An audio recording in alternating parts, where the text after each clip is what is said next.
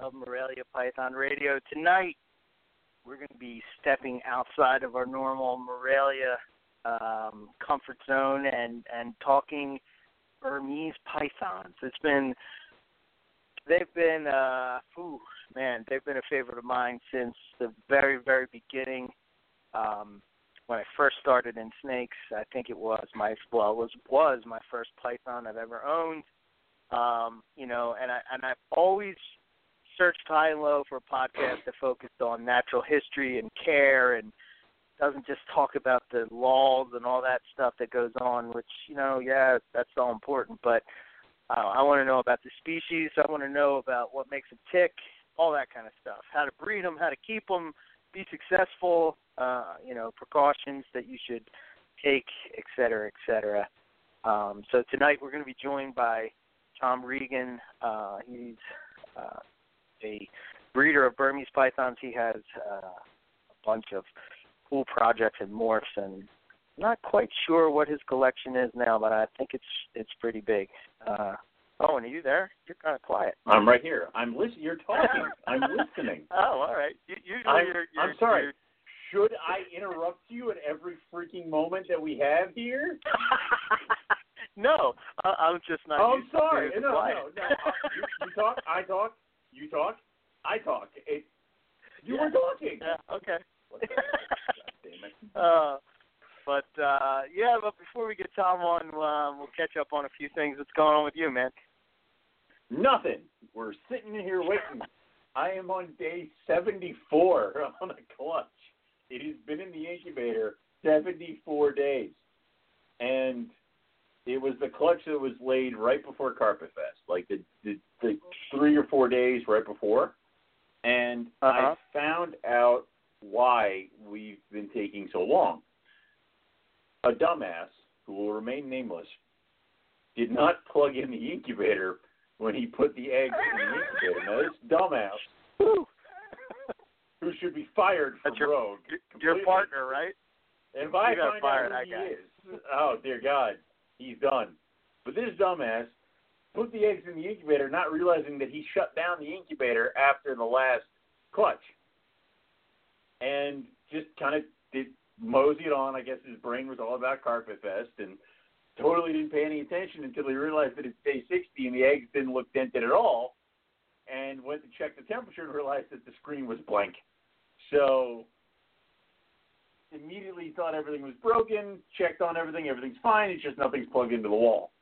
Plugged everything in, the incubator immediately ramped up to 87, where it's supposed to be. I candled the eggs. There's veins, there's embryos, they're moving, they're doing all the stuff they're supposed to do. It's just it's day 74, and we're just starting to get really dented now. So just by looking at them, I would say that we're not quite there yet. We won't get babies till probably another week or two. So, yeah. I have no freaking idea what the hell's like or what the hell's going to happen here. I'm going to take a guess. Day 82. That would be my guess. 82. Yes. You see a pip. That's pretty 82, crazy, though. Day 82. It's so Yeah. weird because then I'm sitting here and I'm like, Jesus Christ. And people are like, oh, we have incubator malfunctions. Well, apparently you don't even need to incubate them. We just do it just so we can get them in 60 days.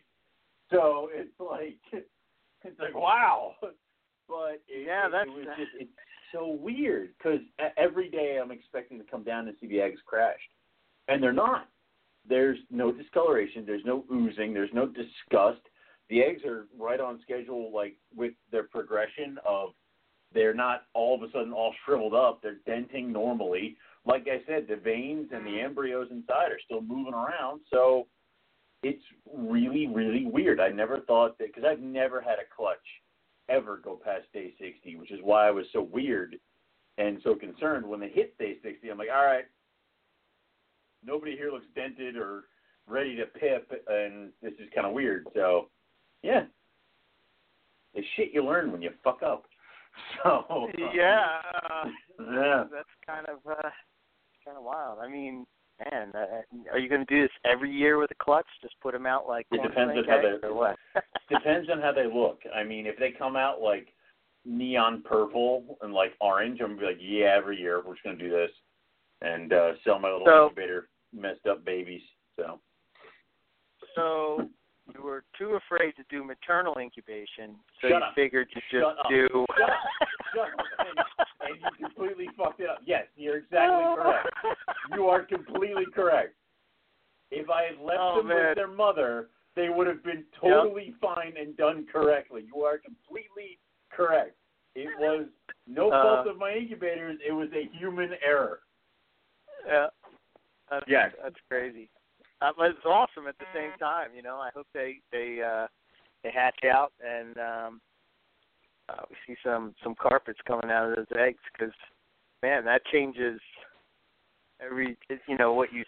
it changes the idea of what you think about eggs. I always think that we, as herpetoculturists, overthink things sometimes, and it ends up hurting us rather than, And something else to think about, where, you know, we always freak out over small degree temps and changes with the incubator and the eggs. And it kind of goes back to carpet pythons in general. We kind of find out, or reptiles in general, it's kind of we find out as we progress that they're not as fragile as we think. So, I mean, those eggs, if they pull all the way through,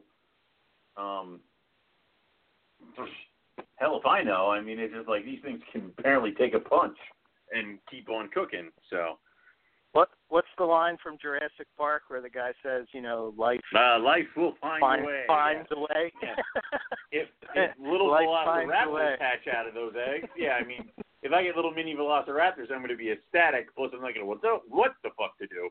So, I mean, for all I know, you say day 82. I think I'll see. The problem is that I know how this is all going to play out. Hamburg is this Saturday, so Friday night while I'm in the midst of packing, that's when they'll start pipping, because I can't sit there and observe them and try to figure out everything, because I got to pack. So that'll be when it happens. Yeah. It's just like Friday, they'll be like, yay, and I'll be like, son of a goddamn it. So that's pretty awesome. But I wanted to mention before we get Tom on here that the Northwest Carpet Fest, better take your alerts off. The Northwest Carpet Fest guys have their T-shirts ready to go. I ordered mine. They got a new logo. It's pretty cool. Yeah. The link is over on their Carpet Fest page, which is Northwest Carpet Fest. I think it says the new page.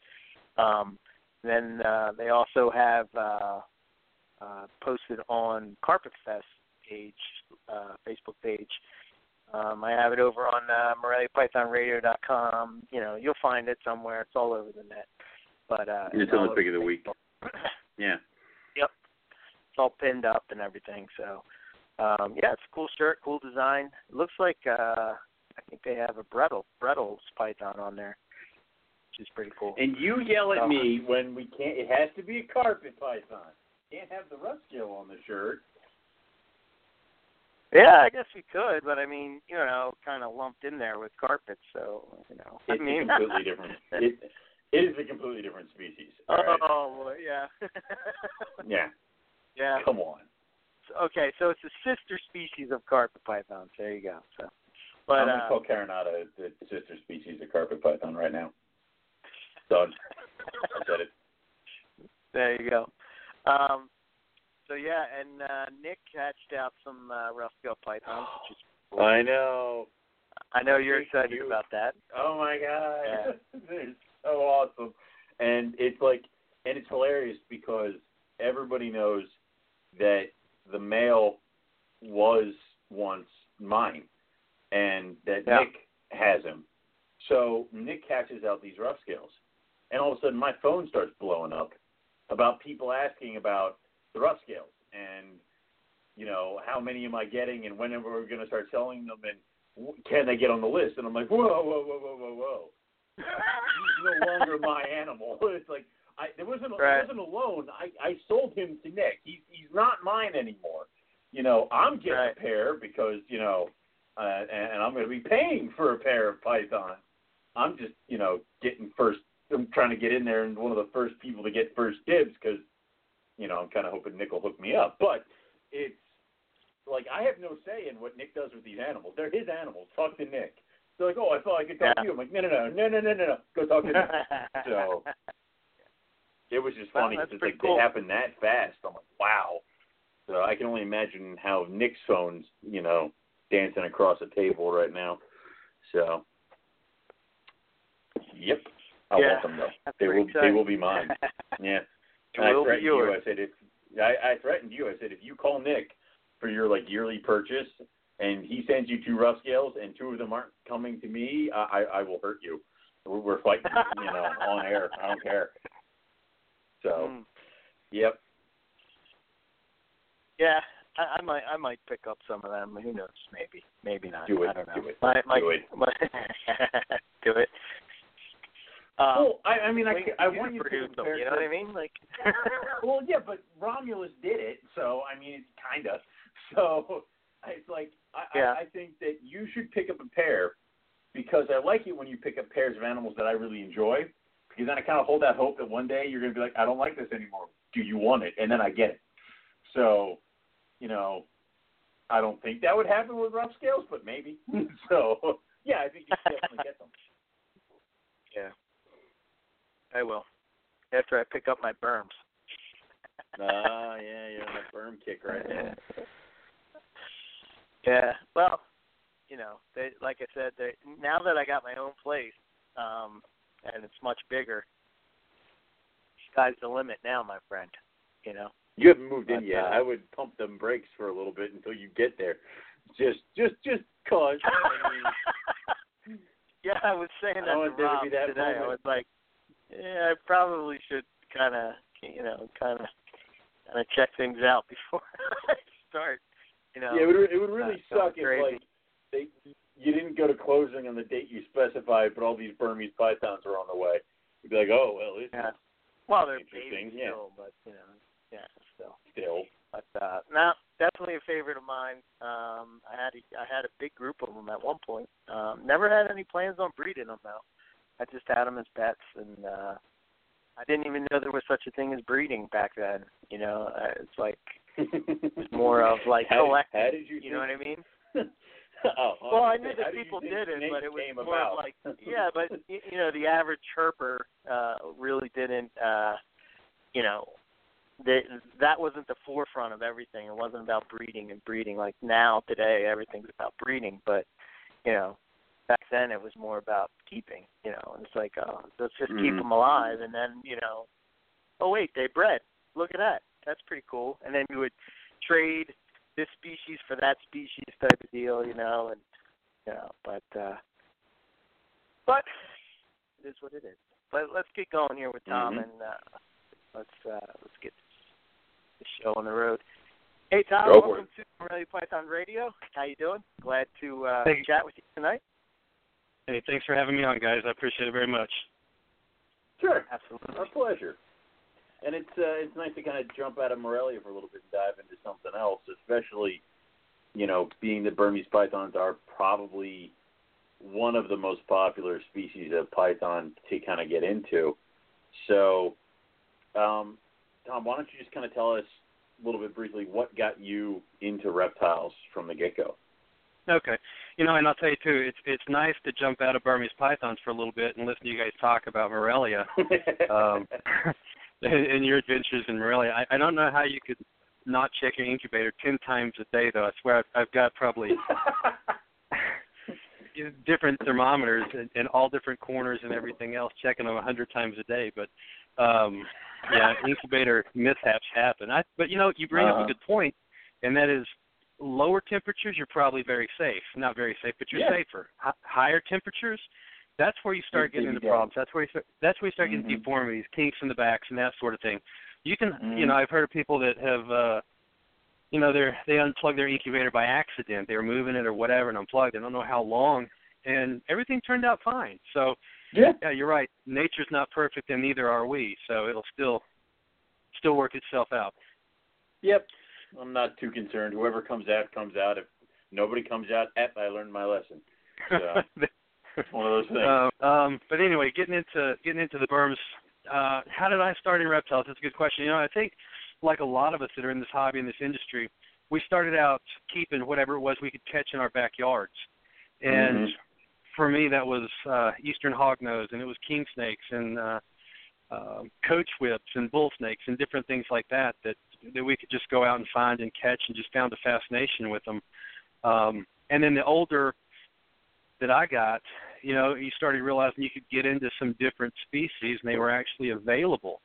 You know, I started getting them into college and stuff, and we started getting these color flyers in the mail, and you guys may remember this, but Tommy Crutchfield used to send out this flyer every month, and so did Gulf Coast, and so did Glades.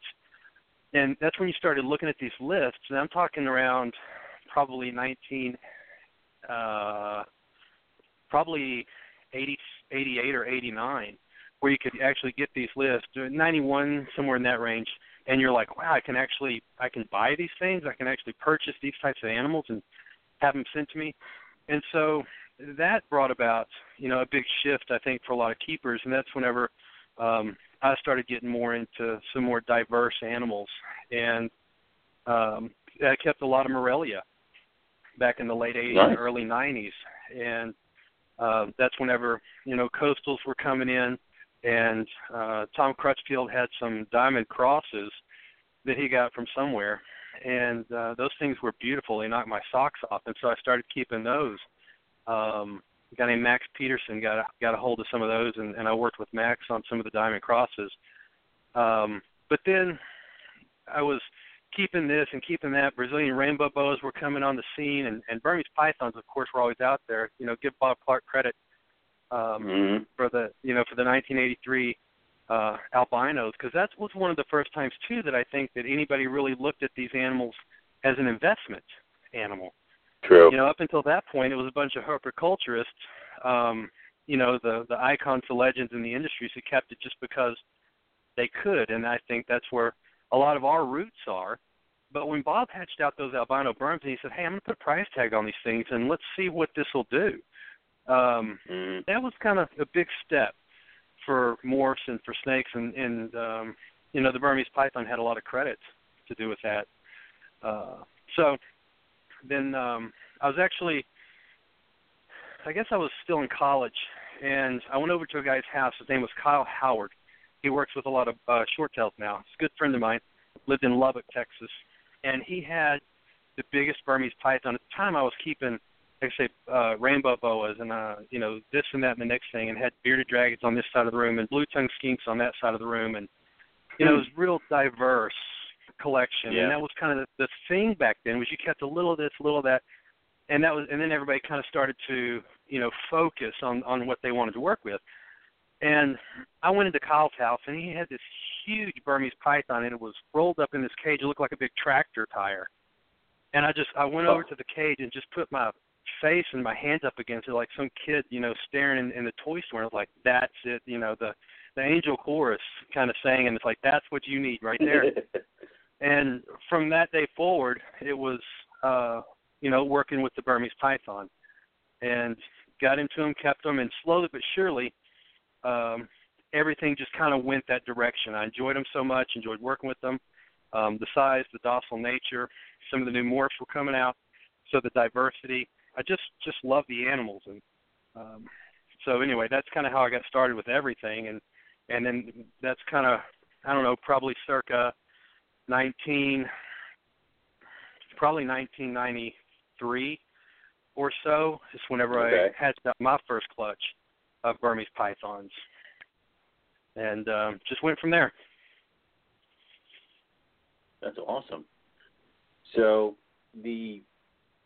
that's like, what kind of drew you to the Burm? Was it just the size, or the head, or is it kind of like a mixture of all the things put together?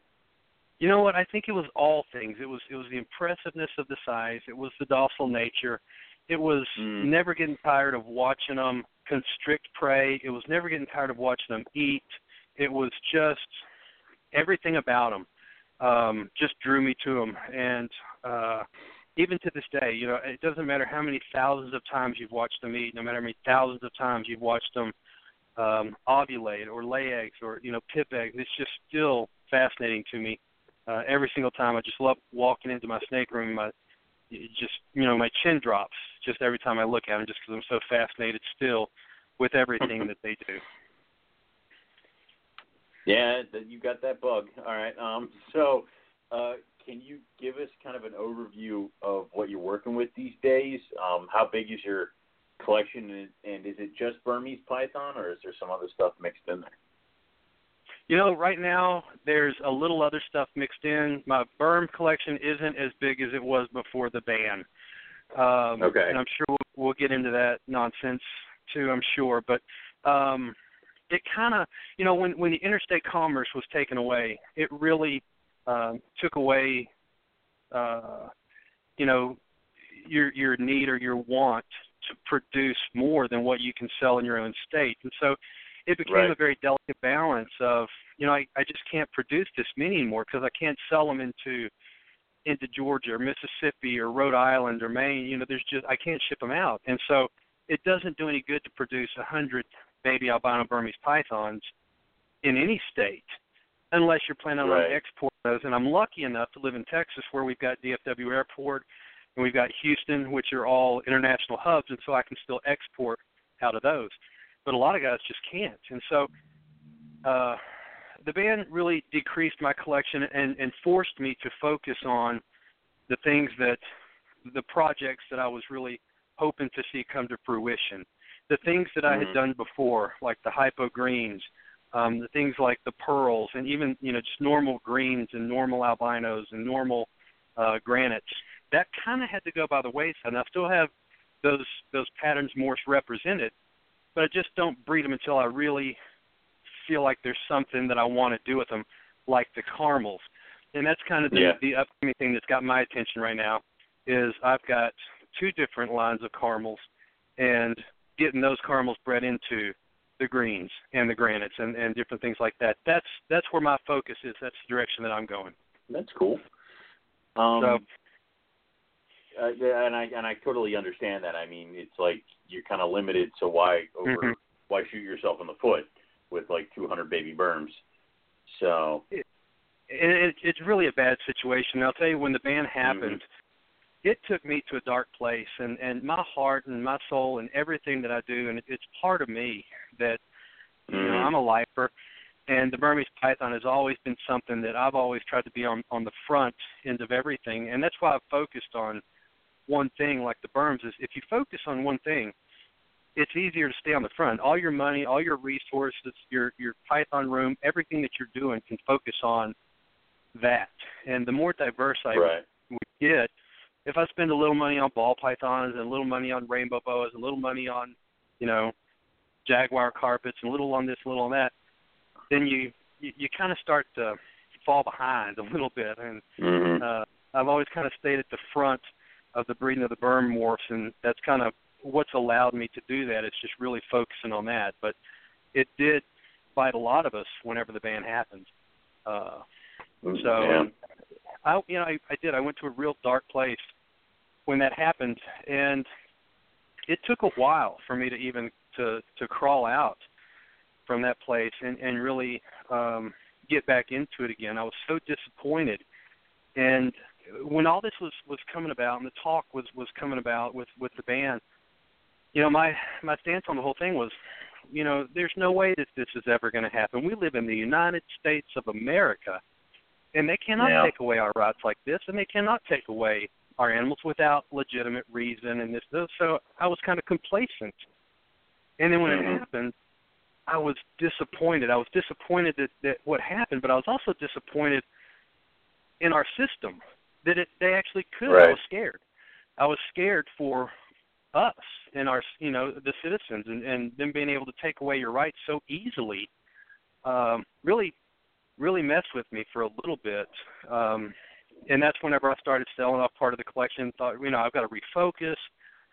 What is it that I want to work with? I can't do bread and butter morphs anymore. I've got to stick with the things that are, up and coming, things that I've never done before. The ivories were just coming out at that time. We've been producing ivories for probably just 2 years.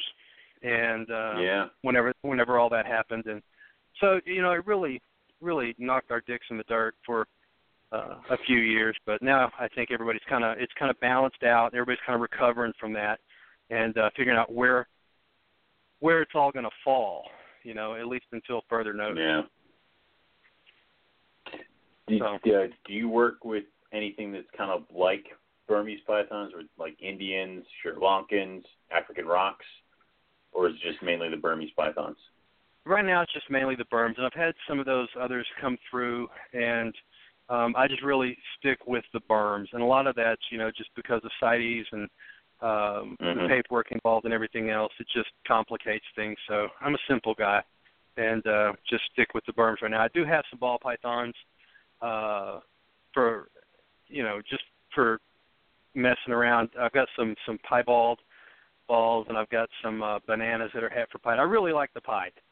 You just can't help but like that. And I made piebald ball pythons back around 1998 or 99, and was wholesaling them out, for $1,500 at that time. And they just were always such a remarkable animal that even back before that, early 90s, Pete Call put out a price list, this color price list, and he had to mail it to you because you could get anything emailed to you at the time. And it had a piebald ball python in the background, and that was up in my snake room.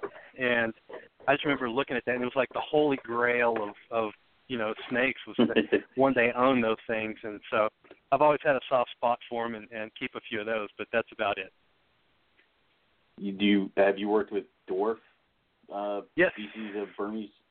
What's your take on those guys compared to the normal-sized Burms? Yeah, there's a huge difference in those animals, and recently they were given a different subspecies. They're now the Prague shy is a subspecies on those animals, and they are a huge difference in working with those in the Burms. Not just the size, but the dwarfs come from a little island off the mainland of Southeast Asia. And they have a different morphological structure. Their head shape's different. Their eyes are shaped different. Their pattern's different. Sizing, of course, they stay smaller.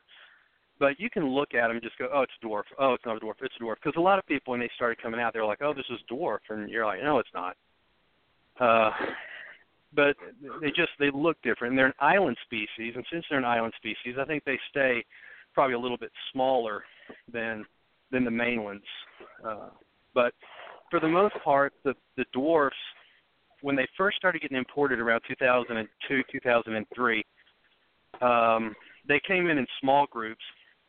They did not do so well in captivity. They are a very spirited little animal, like an amethystine. They just, oh crap! They'll never let one hit the floor in your snake room because he's never coming back. They're just, little. I think Tracy Barker said it whenever she said they were heat-seeking missiles tipped with teeth about the amethystines, and there's not a lot of difference with the dwarf Burms. They just are. They're a little guy, and they've got little guy syndrome. They just come out fighting, but I kind of like that in those animals because it's and the same thing with the amethystines. I've kept Moluccans and love those, but it's a spirit that is not broken by captivity. Right. That is true. Right. They're just a very the first ones who came in. Still some of the very nasty little animals, chainsaws, and they weren't a whole lot of fun to work with. And so, I think some of the later captive hatchings of them, they're starting to calm down a little bit. And some of them can be, quite handleable and they're fine. But for the most part, they're still real difficult to work with as far as temperament goes. So they're compatible with the mainland. So we started breeding the mainland Burm to the dwarf Burm and making what we were calling half dwarf Burms. So that took away the nasty temperament, but also reduced the size of the adult at the same time. So it was sort of the best of both worlds. And we did half dwarfs for a while. A guy named Jim Mason made some. I think he made the first visibles. And I made some half dwarf greens, half dwarf albinos, half dwarf granites. And they're scattered all over the place. Some are in Europe, and but they just never really took off. And sort of lost the luster for what a lot of people wanted the Burmese python for in the first place, which was the size of them. So half dwarfs are certainly accessible. We can make them, but I don't think very many people are still working with them. What's what do they cap out size-wise? The F1s got big, and then as we bred half dwarf to half dwarf, then you started getting a smaller animal. But whenever we took, and originally when all this started, we had to breed the dwarf male to the mainland female, and most of the 100% of the mitochondrial DNA is inherited from the female, the mother, to the offspring. And so I think we got a big percentage of mainland DNA bred into those babies. And so the F1 generation did take on more of that mainland size rather than that dwarf size. But then when we started breeding half dwarf to half dwarf, then we were capping them out around 7 feet for a male and probably 9 feet or so for a female, but a lot more slender. Yeah, it was a great size, and much more slender too, because the dwarfs were a much more slender animal, and so they were, it's a good sized Burmese python, and plus the smaller size, they're easier to keep in captivity, and you don't have the health problems with them like you do the bigger Burms. So it's a good project to get into. Gotcha. Nice.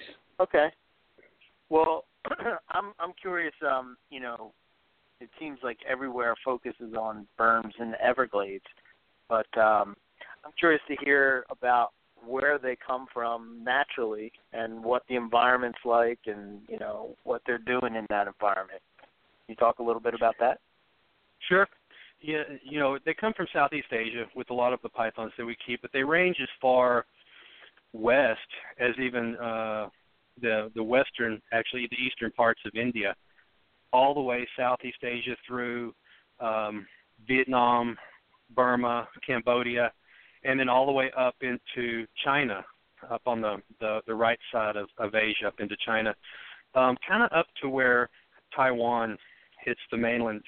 Taiwan's the island, of course, but it's the mainland all the way up to Taiwan, so it's pretty good range. Now, that said, that's kind of the overview range of these animals, but there are areas in that range where they are no longer found, and Cambodia is one of them. Cambodia was one of the places where most of the baby Burmese pythons were imported from back in the 80s, and you can't even find any wild Burmese pythons in Cambodia anymore because they've been over-collected mostly for the skin trade, not for the pet trade. But I'm sure the pet trade took its toll as well.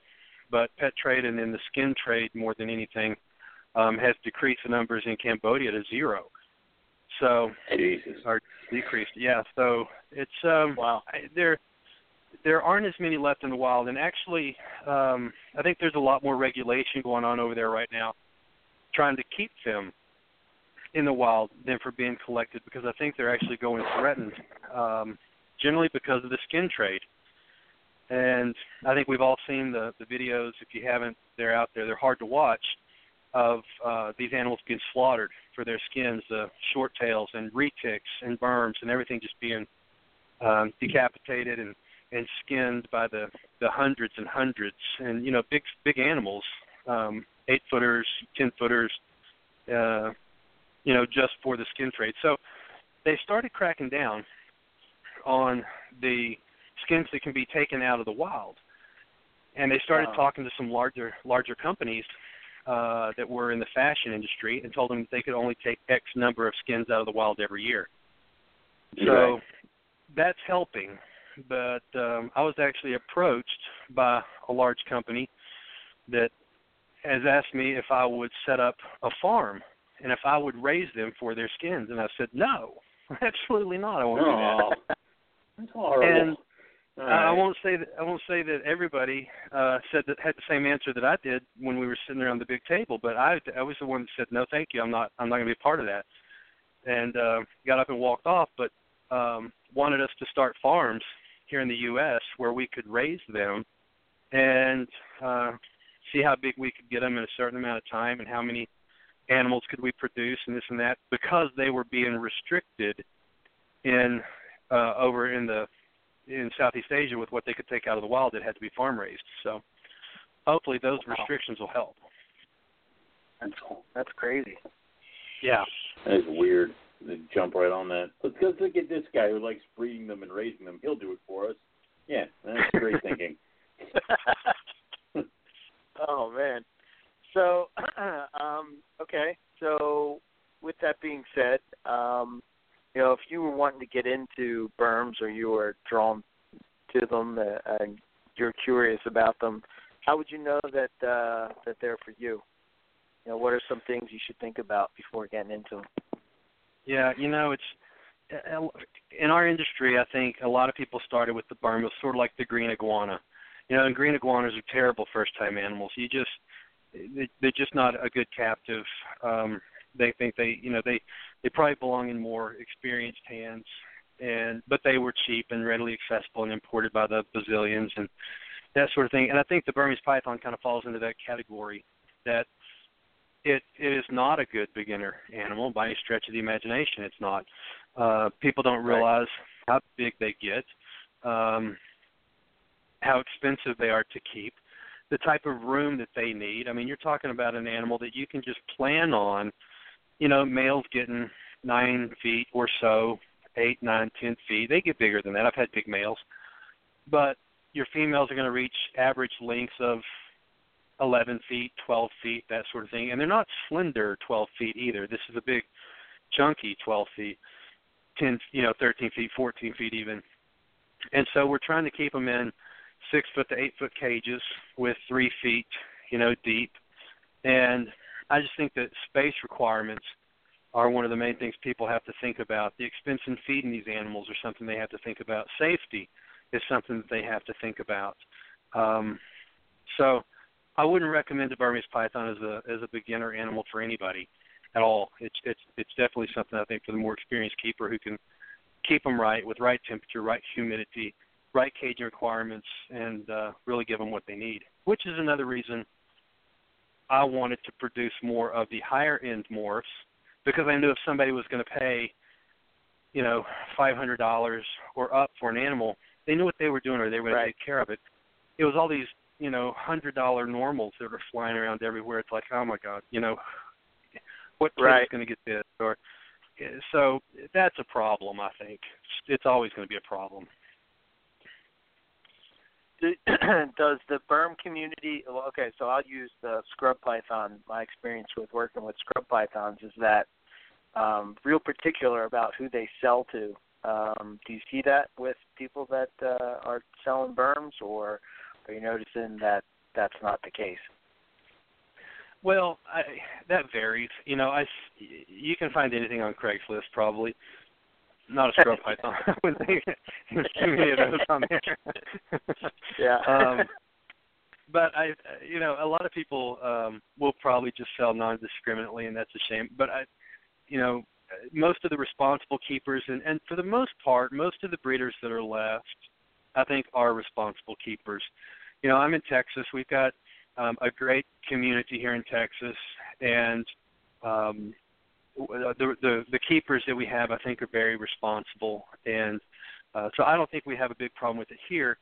But I'm not going to say that some guy's not going to breed them in his garage and get a clutch and by accident and not know what to do with them or that sort of thing. So we try to be discriminate about who you sell to and that sort of thing. So it's hard to control, though, because even once you sell to somebody, who knows what they do with it. Right. Sure, yeah. Yeah, and sometimes you think somebody's going to be responsible, and sometimes they're the ones that are the least responsible, Right, yeah. Okay, so let's talk about, you had briefly mentioned it just a minute ago about some of the requirements. So when you're keeping the species, maybe you can talk about caging and what it's like for a setup for, say, a baby, and then, as it grows into adult, what you use. Yeah. It's when they're babies, when they're born, they're already big. You know, most of the babies that come out are already eating, you know, big hopper-sized mice, and some of them just start right on rat pups.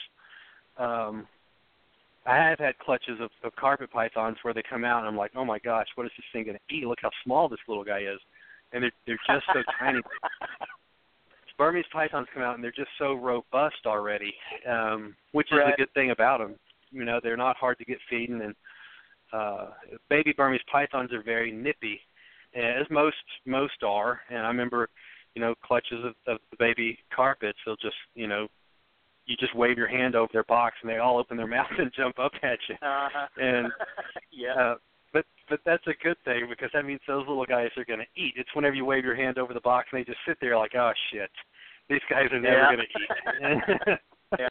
So I appreciate the ones that are nippy as babies, because you know that they're going to starve. But you know, we keep them in just normal sweater box racks when they first come out, and they don't stay there very long though. And that's the problem with the Burmese pythons, is they grow so fast, and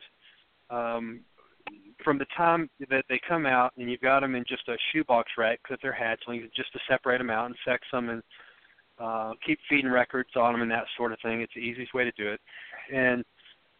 But then they just kind of skip over that whole sweater box stage almost. You know, it just doesn't take them long to go from shoebox to a full-size enclosure.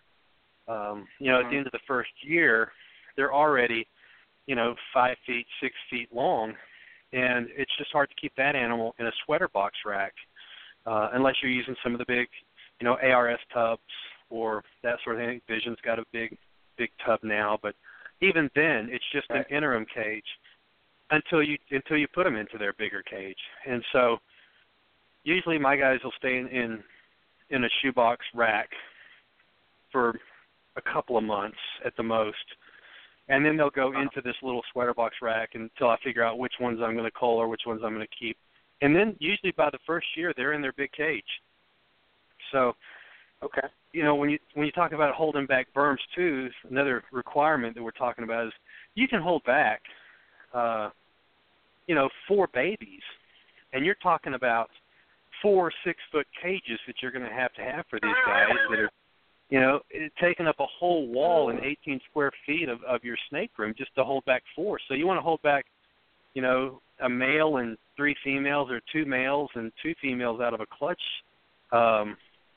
You just spent another $2,400 in caging and took up another 18 square feet of an already overstocked room, probably with racks and incubators and shelves and everything else that you got. So now you're building another building. So that's something to think about. And the retic guys, I mean, they deal with the same thing. You just can't hold back that many animals every year, or you've got to move something out to make room for the new.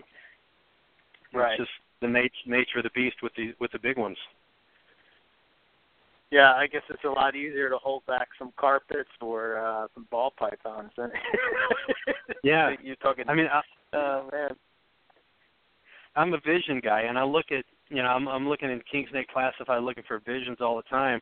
I've got an ad up there right now looking for visions, in fact, and I see these guys, and they've got, you know, some dude right now has got like all these 3-footers for sale. And I'm like, God, I'd love to have something that would fit in a 3-foot cage its whole life, or a 4-foot cage, and that'd be, you know, gosh, look how many more I could keep in this space, honey. You know, if we could get rid of these 4 6-footers, I could get 64 ball pythons.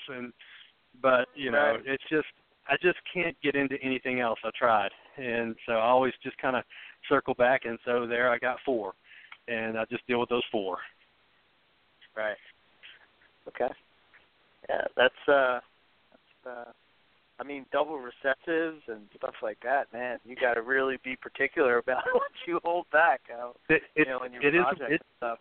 It's real. Yeah, I mean, you know, you get like I produced some het caramels this year, and they're het for this and het for that, and I've got another line of caramel that I've produced some hets from. So I'm out there looking at them earlier, and I was like, okay, I'm gonna hold back 1, 2, 3, 4, 5, 6. Okay, I'm gonna keep you guys, and then over here on this clutch, I've got to keep you. Send these males to that part of the state. Send those females to that part of the state, because you don't want to send your males and females together. And and so I'm looking at what's left, and I'm like, golly, okay, well, I got to build another building now, just for these 2 places that have come out. Wow. So Crazy. Oh man. It's part of the struggle. Yeah. Okay. So temps is one that I'm curious about. And maybe you can hit on this. It seems that to me that I would always hear people talk about respiratory infections with burns. Is there any truth to that, and what can you do to prevent it? You know what? It's a real problem, and people ask me that question a lot. And a lot of Burmese pythons do succumb to respiratory infection, and it's a problem with these big guys. And I think that there is no set quote-unquote burm disease. I think Dave and Tracy Barker had written an article, and that's why they got out of burms probably, 25 years ago. They said, "Phooey on this, we're not doing any more because of quote-unquote burm disease." And I don't think there is any real burm disease. Now, what the disease is obesity. What the disease is lack of exercise, not being able to move, and being lazy, and not a big enough cage. I think all contribute to respiratory infections in these animals, because when you don't ever see it in babies, you don't ever see it in subadults. You see it in the big animals once they reach maturity, once they reach adulthood, and it is real. And what happens is their lungs are so long down that big long body of theirs, and you're trying to put a 14-foot snake into a 6-foot cage, and it can't even wrap down the cage and back. And I think that they slow their breathing down because they don't get outside and they don't get enough exercise. And I don't think that they push fresh air and fresh oxygen all the way back to the back part of their lungs. And when that happens, I think that air back there gets stagnant, and I think that there's a lot of anaerobic bacteria that begins to grow. And it's very hard to treat. It's very hard to prevent, and it's very hard to treat. So it's a consideration whenever you start working with Burmese pythons. How do you prevent it? You can control it.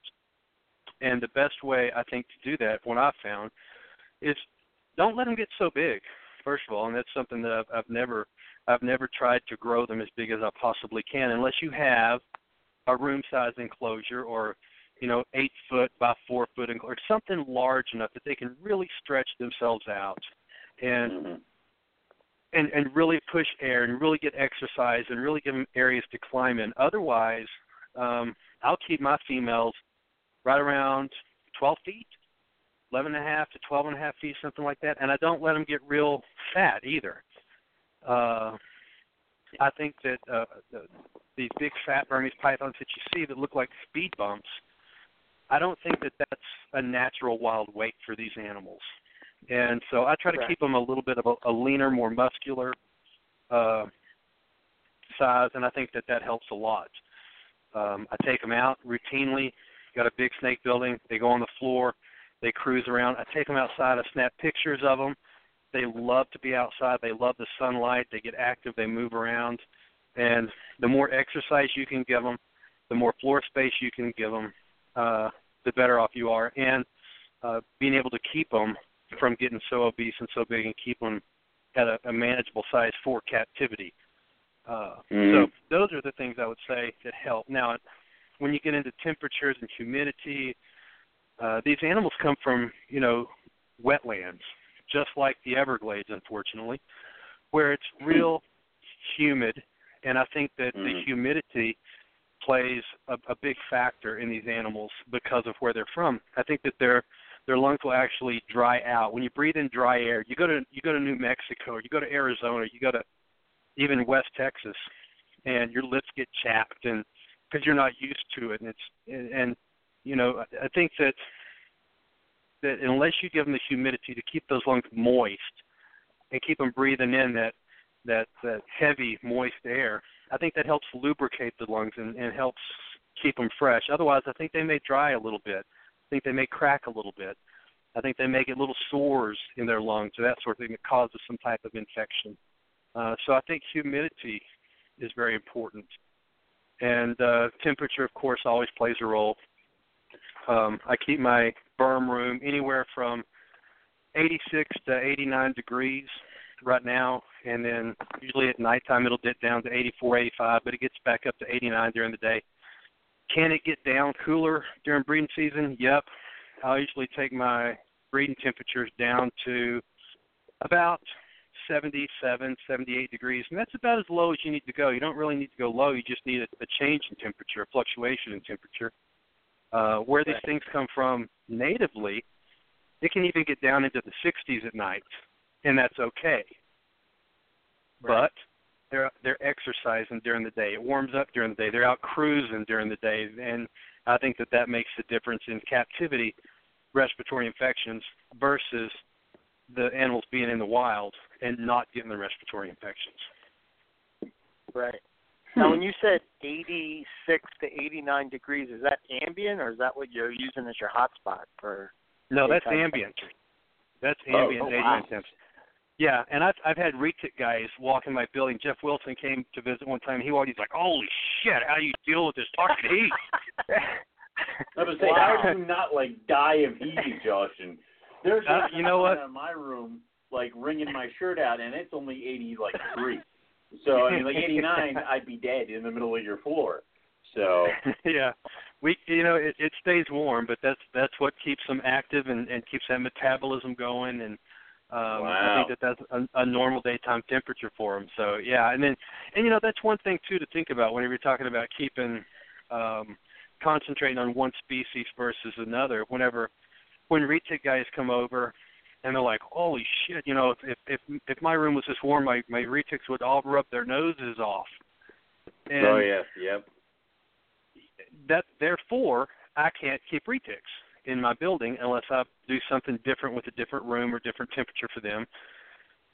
And so in order to keep my building consistent, it's just easier to work with this particular species. Otherwise, I've got to do different things with different rooms and different temperatures and different highs and different lows, and which is doable, but just something to take into consideration. You can't have a building that's made for retics and throw a bunch of berms in there. They're all going to get sick. Now, what about as far as do you provide a hotspot with that type of temperature? Usually I don't. Usually I'll set the ambient. Like I say, daytime high 88, 89. I don't have a hotspot for them until wintertime. And when I start dropping those temperatures down into the upper 70s, I will keep a hotspot to give them the option to thermoregulate on the right side or the left side. All my hotspots are on the right sides of my cages. So at glance, I can see where the females are at.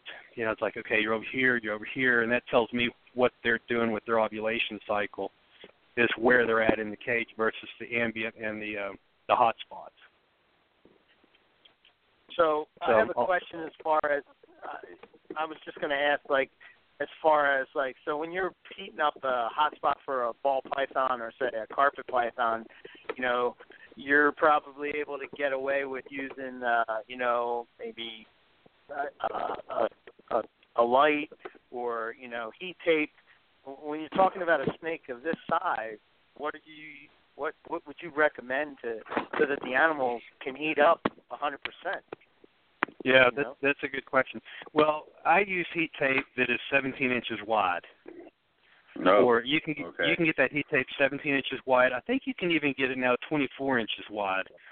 And that's what I use. I usually run 2 strips of the 17s, depending on which cage it is, and that heats up that whole cage underneath that side, so you don't have to worry about, it's such a small, tiny little hot spot where it's like, I'm just going to warm over here by my spleen for a little bit, and that gives them, the whole bottom of the cage on one half to get that thermoregulation. A lot of people use radiant heat panels and that sort of thing, but I don't know, I'm kind of old school. I always have run heat tape in series underneath my vision cages, and it's always worked for me, so if it ain't broke, don't fix it. Yeah, right. I like that mentality. So. Now, actually, I'm curious, what do you know what model vision cage you use? What size it is, or what number it is? Yeah, I use the 600, 622, and 632s. Okay. The the 632s are the 3 foot deep. The 622s are 28 inches deep, and the 600s are also 28, but they're not quite as tall. So all my lower cages are the 632s. It's got that 36-inch depth, and then the upper cages are 622s and 600s. Because once you start getting over about the third cage high, you can't reach all the way. You got to get up in the cage to clean the back corners on a 36-inch cage whenever it's shoulder height. Yeah. And plus, I keep my males in the 600s and the 622s, and younger females in the 622s. And then the 632s are all just reserved for the larger females. So a male can live in that 600 his whole life and be content. Gotcha. Huh.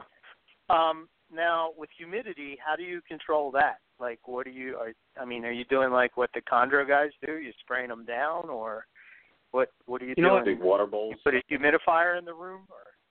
I do three different things. So a lot of times, I keep water bottles hanging all over the room, and depending on the color of the top tells me whether it's got cleaner in it or whether it's got water in it or what. But I keep water bottles hanging, and anytime they start to go blue, I'll mist them down just to make sure we get good sheds. Sometimes whenever I fill up water bowls, whenever I put the fresh water into the cage, I'll spill a little and just put a little puddle of water in the cage, and it absorbs real quick, but that little bit of water I think also helps kind of keep the humidity up. But the humidifier is the main thing that I use to keep my building the humidity up, that ambient humidity up. And I've got two great big commercial size, I say they're commercial, they're big room size humidifiers that have 5-gallon water tanks on them. And I go out there and fill them up, and they keep it nice and moist in that building, which also adds to the heaviness of the air and everything when people walk in it. Right. So are you shooting for what, like 70% humidity, or do you have a goal? It's going to fluctuate. I try to keep it, 65, 70% and up, and I think we're golden. That, along with a little bit of misting every now and then, does fine. I live in East Texas, and we get a lot of rain. It's very green. It's very lush out here. We're right next to Louisiana. And so our humidity naturally stays higher here. When you step off the plane in East Texas or in Houston even, the air is just heavier. Now, I used to live out in Lubbock, which is in West Texas, and it's dry as a bone out there. And it's harder to keep, I think, Burmese pythons in areas that are drier like that, more arid regions like Arizona, New Mexico, and West Texas. I think those guys have got their work cut out for them with the humidity. They have to work harder than we do. Right. Okay. Do you do anything special as far as lighting or lighting cycles? Anything special requirements there? Not in the cages. I've got when I design a snake building, I do a couple different things with the lighting though. I've got lighting that's on timers for the entire building, and then I also have a switch light that I can go in there and flip on and flip off if I want to.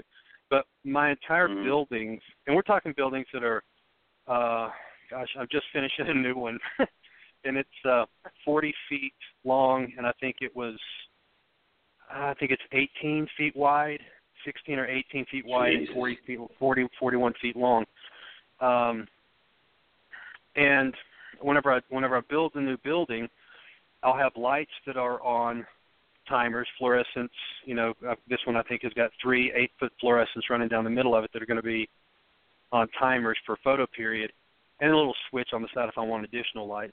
But then also the heaters are on thermostats, and I've got a daytime heater and a nighttime heater that are on timed cycles. So at a certain time, the daytime heater will kick on and warm up, and at that time, the nighttime heater doesn't kick on because it's a lower heat. And then at a certain time, I think I've got it set for like 6:30 or 7 o'clock, the daytime heater shuts off, and then if it dips down low enough, then the nighttime heater will come on. So I've got this constant ebb and flow going on in that building of photo period and temperature. So I can walk away from my snake building for a week, not that I would, because I don't leave for a week. But I'm saying I could walk away and come back and know that my photo period was right where it was supposed to be. The temperatures, ambient temperatures, were right where they were supposed to be. Daytime drops and that sort of thing are always right where they're supposed to be. So there's just a lot of thought that has to go into it whenever you build a new building like that. Sure. Wow. That's pretty awesome. So you hit on this a little bit earlier about overweight berms and whatnot. Can you talk a little bit about your feeding regimen and, what you're shooting for? Yeah. I'm probably one of the most loosey-goosey guys in the world whenever it comes to feeding records. I don't keep good records unless there's a problem. But I don't think that these animals in the wild eat every 3 days or 5 days or 7 days. I think they're opportunistic. I think they'll eat. And so, I mix it up for them, and I'll usually go out there, on Saturday morning or Friday night. I'll pull some rabbits out or pull some chickens out or whatever and let them thaw. And there are certain ones that I'm kind of getting ready for breeding season this year, and I will put a little more weight on them just because I know they're going to go, 3 or 4 months without having a bite to eat. But generally, I'll feed a decent-sized meal that leaves a small lump, a very small lump. I don't ever feed a large meal and take a picture and go, look what he ate. I just don't think it's healthy for the animal. So I like to feed smaller meals.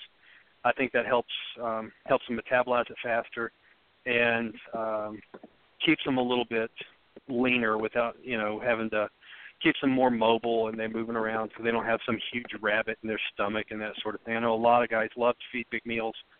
I just don't. I'll feed these guys rabbits that are, 3 pounds, 4 pounds, and I might feed them twice a week. 1 week a smaller meal, twice a week, rather than trying to feed one big meal and have that last them for 10 days or that sort of thing. But I usually feed them a meal that just leaves a small lump. When that lump goes away, hey, it's time to feed them again. Yeah. So. Makes sense. Okay. I know a lot of guys are real particular with feeding schedules, but hey, I'm not, and they're happy. Yeah. You had success, so you're doing something right. Yeah. Right. Before we get into breeding, I was curious if there's any other unique observations that you noticed with working with berms. Unique observations in what way? Just in general? Mm-hmm. Not really. Yeah, I mean, they're not real bright. Amethystines I think are right up there with cobras whenever it comes to watching you when you walk in the room and paying attention to exactly what you're doing all the time. And amethystines, and I say cobras because I've had those as well, but you put just a little crack in the glass and that guy's flying out that hole. He's already got a bead on that crack. And right. Berms, bright. I think they're not trying to figure things out. You can't see them thinking like you can an amethystine python. That you like you said, like a velociraptor almost. You walk in the room and you're like, he's planning to kill me right now. He's trying to figure out how he's going to get out of that cage and kill me. And berms they've got like 3 thoughts, maybe 4, and it's, is that food? Is it time to breed? And is it time to shed? And that's about all that that's about as complex as their thought process is. So, that's my observation with those guys. They're just big, gentle giants. Right. Which is why they're probably so popular as far as taking them to schools and showing them to kids and all that kind of stuff. Yeah. When it comes to those type of educational shows, I used to do a lot of that, and I don't do as much now. I like educating people. I like showing them the animals. When the band started coming down the pipes, when this whole Everglades thing started happening, I started going more underground rather than trying to come out and say, look, they're not the monster. I'm not Dr. Frankenstein, and these are not our monsters. They're gentle, because we were trying to fight against Fox News. We're trying to fight against CNN. We're trying to fight against all these big reputable news stations who are saying these things are terrorizing the United States. And so it was real hard to try to fight against that and say, no, look, they're gentle. Because I think once you start taking them out in the public, and some people disagree with me here, but you may convert, for every one person you convert, and they say, you know what, these things aren't as bad as you think. You got 10 people that say, holy shit, those are in my town? You know, they're huge. Those things are huge. Those things will eat you. Those things will eat your kids. Those things are going to get out and eat my dogs. I can't believe that you're keeping it, you know. And so it's almost not worth trying to get them out and trying to educate people, because I think you end up striking fear into as many or more people than you actually educate. So it's just kind of been a delicate balance for me as to how far you take them. You know, you don't take them to the park. I'll take them to biology classrooms because we'll talk about genetics. We'll talk about incomplete dominance. We'll talk about recessive. We'll talk about all that good stuff and have the visuals there to actually show. And that's a safe environment for me, I think. So elementary schools, right. I don't know. So that's just my take on that. Right. Someplace a little bit older. Yeah. Yeah. Mm-hmm. Yeah. So with breeding these guys, can you kind of talk to us about what you think is the most important thing that you have to have success with breeding these guys?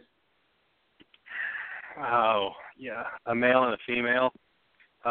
Good job. You know, these you got to start a probe. You got to start with that. You know, a lot of people will call me and they're like, "These two males or two snakes are throwing each other up against the side of the cage. Are they breeding?" I'm like, "No, they're fighting. Those probably two males."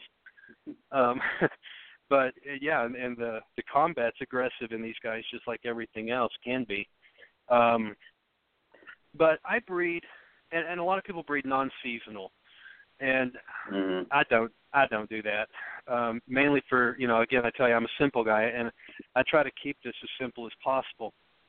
And that for me means I follow the holidays. I wrote a little article about this many years ago about following the holiday schedule. And when we start getting into the fall, at Halloween, I'll usually stop feeding my animals. And around Thanksgiving, I'll start cooling my animals. And then by Christmas, I'll start introducing my animals. So even though I start the whole process as early as, you know, the middle of October to end of October, I don't even introduce them really seriously and expect anything until Christmas, around December 20th.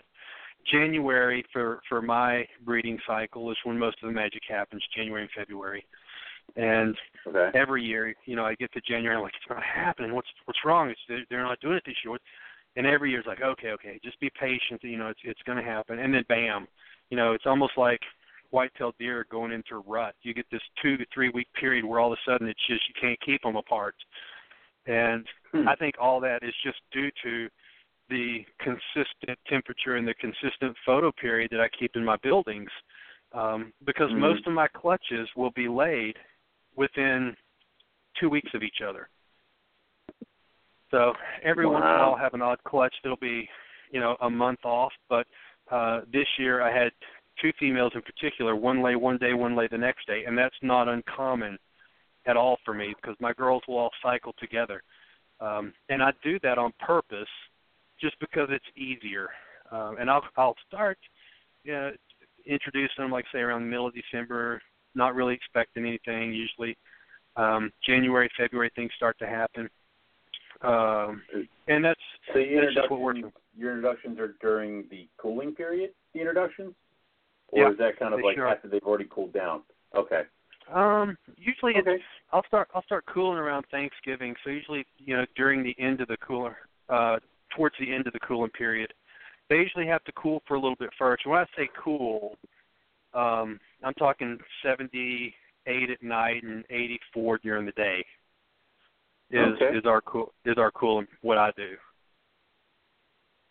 So, and I'm not even afraid to get back up to 86 or 87 during the day because, again, nature's not perfect, you know, and I'm sure that there are warm days and I'm sure that there are cooler days over there for these guys, but that's kind of my general fluctuation. It's 78 to 85 during the day.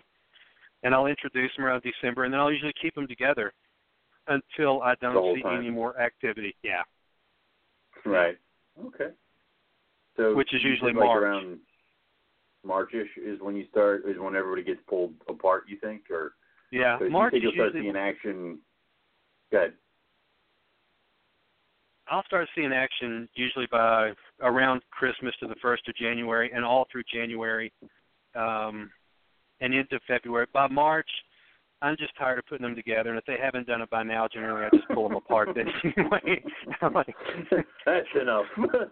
I'll go through the room and I'll look at females and be like, 12 females or whatever, and I'll be like, okay, I'm pretty sure you're going to go, you're going to go, you're going to go, you're going to go, you're not going to go, you're going to go. That's enough. I'm pulling you guys apart. That's enough for this year. That's enough eggs. All right, good enough. So, yeah, exactly. That should be 300. I'm done. Yeah. So, so what kind of observations do you see kind of heading you into the right direction? Now, I know you talked about obviously if you put them together and there's combat, you're headed the wrong way. But, is there anything? And also, the combat to these guys, I've heard that combat in other species like retics can be not very aggressive, borderline almost that you could lose an animal depending on how aggressively the male fights. Do these guys kind of have that same kind of combat aggression, or is it a little bit tamed down more towards the carpet python way? I think it's pinning each other's up. I've seen them bite each other, so I'm going to say it's more like like the retics. And generally, what I'll do, and this is a trick I've always done, and generally it works fine, and you don't even have to do combat. Is take the skin from another male. Yes. Once breeding season starts to happen, I'll take fresh skins and I'll put them in a Ziploc bag and I'll save them. And that works just as good as anything. I'll take that skin and I'll even moisten it down a little bit, and I'll rub it all over that female. And that other male will be like, and that other male crazy for a day. Yeah. He's like, he doesn't want another man all over his girl, and so then he goes crazy. He can't find the other man because he's not there. But the skins work great. I have done, put them together for combat before some, and I enjoy watching it. It's always very supervised. But I enjoy watching them kind of wrap each other up a little bit, and one of them will kind of throw the other one up against the side of the cage. If I ever see one bite, that's it. It's over. Y'all are done. Quit playing, and I'll pull one of them out. But I'll never leave males together unsupervised.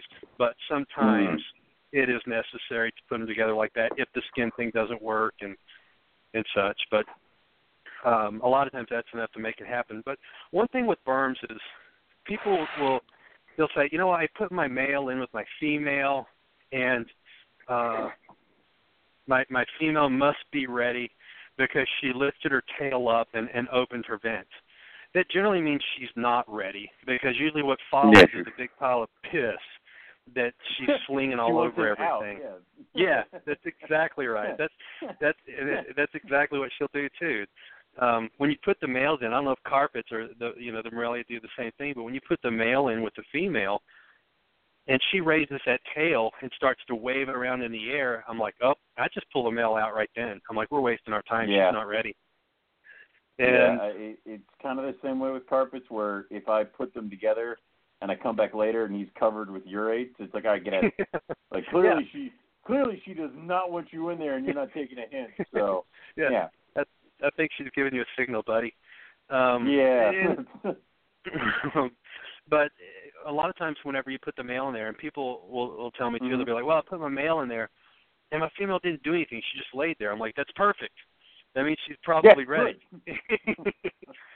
and that's just like humans. It's a lot the same, that when you put the male in there and the female doesn't move, and she doesn't try to get away, and she doesn't wave that tail in the air, and she knows that male is there, then that means she's probably going to be receptive at that point, or you have a better chance of her being receptive with that behavior than that raising that tail up in the air behavior. So when it gets to the point that she doesn't react to the male, that's when I think we're headed in the right direction. And usually during that time, the female will be she'll be moving back and forth between cool and warm side of the cage. But when I see that female hugging the cold side of the cage, and when I say cold, I'm talking 83 day temp, 78 knot tempo. When she moves way over, and we'll even attempt to move up on that wall a little bit, that's very pre-ovulation behavior in those females. And then once you start seeing them moving over on that cold side of the cage, very pre-ovulation-esque, which tells me maybe my building should be a little cooler at that point, but I can't because not all the females are doing that.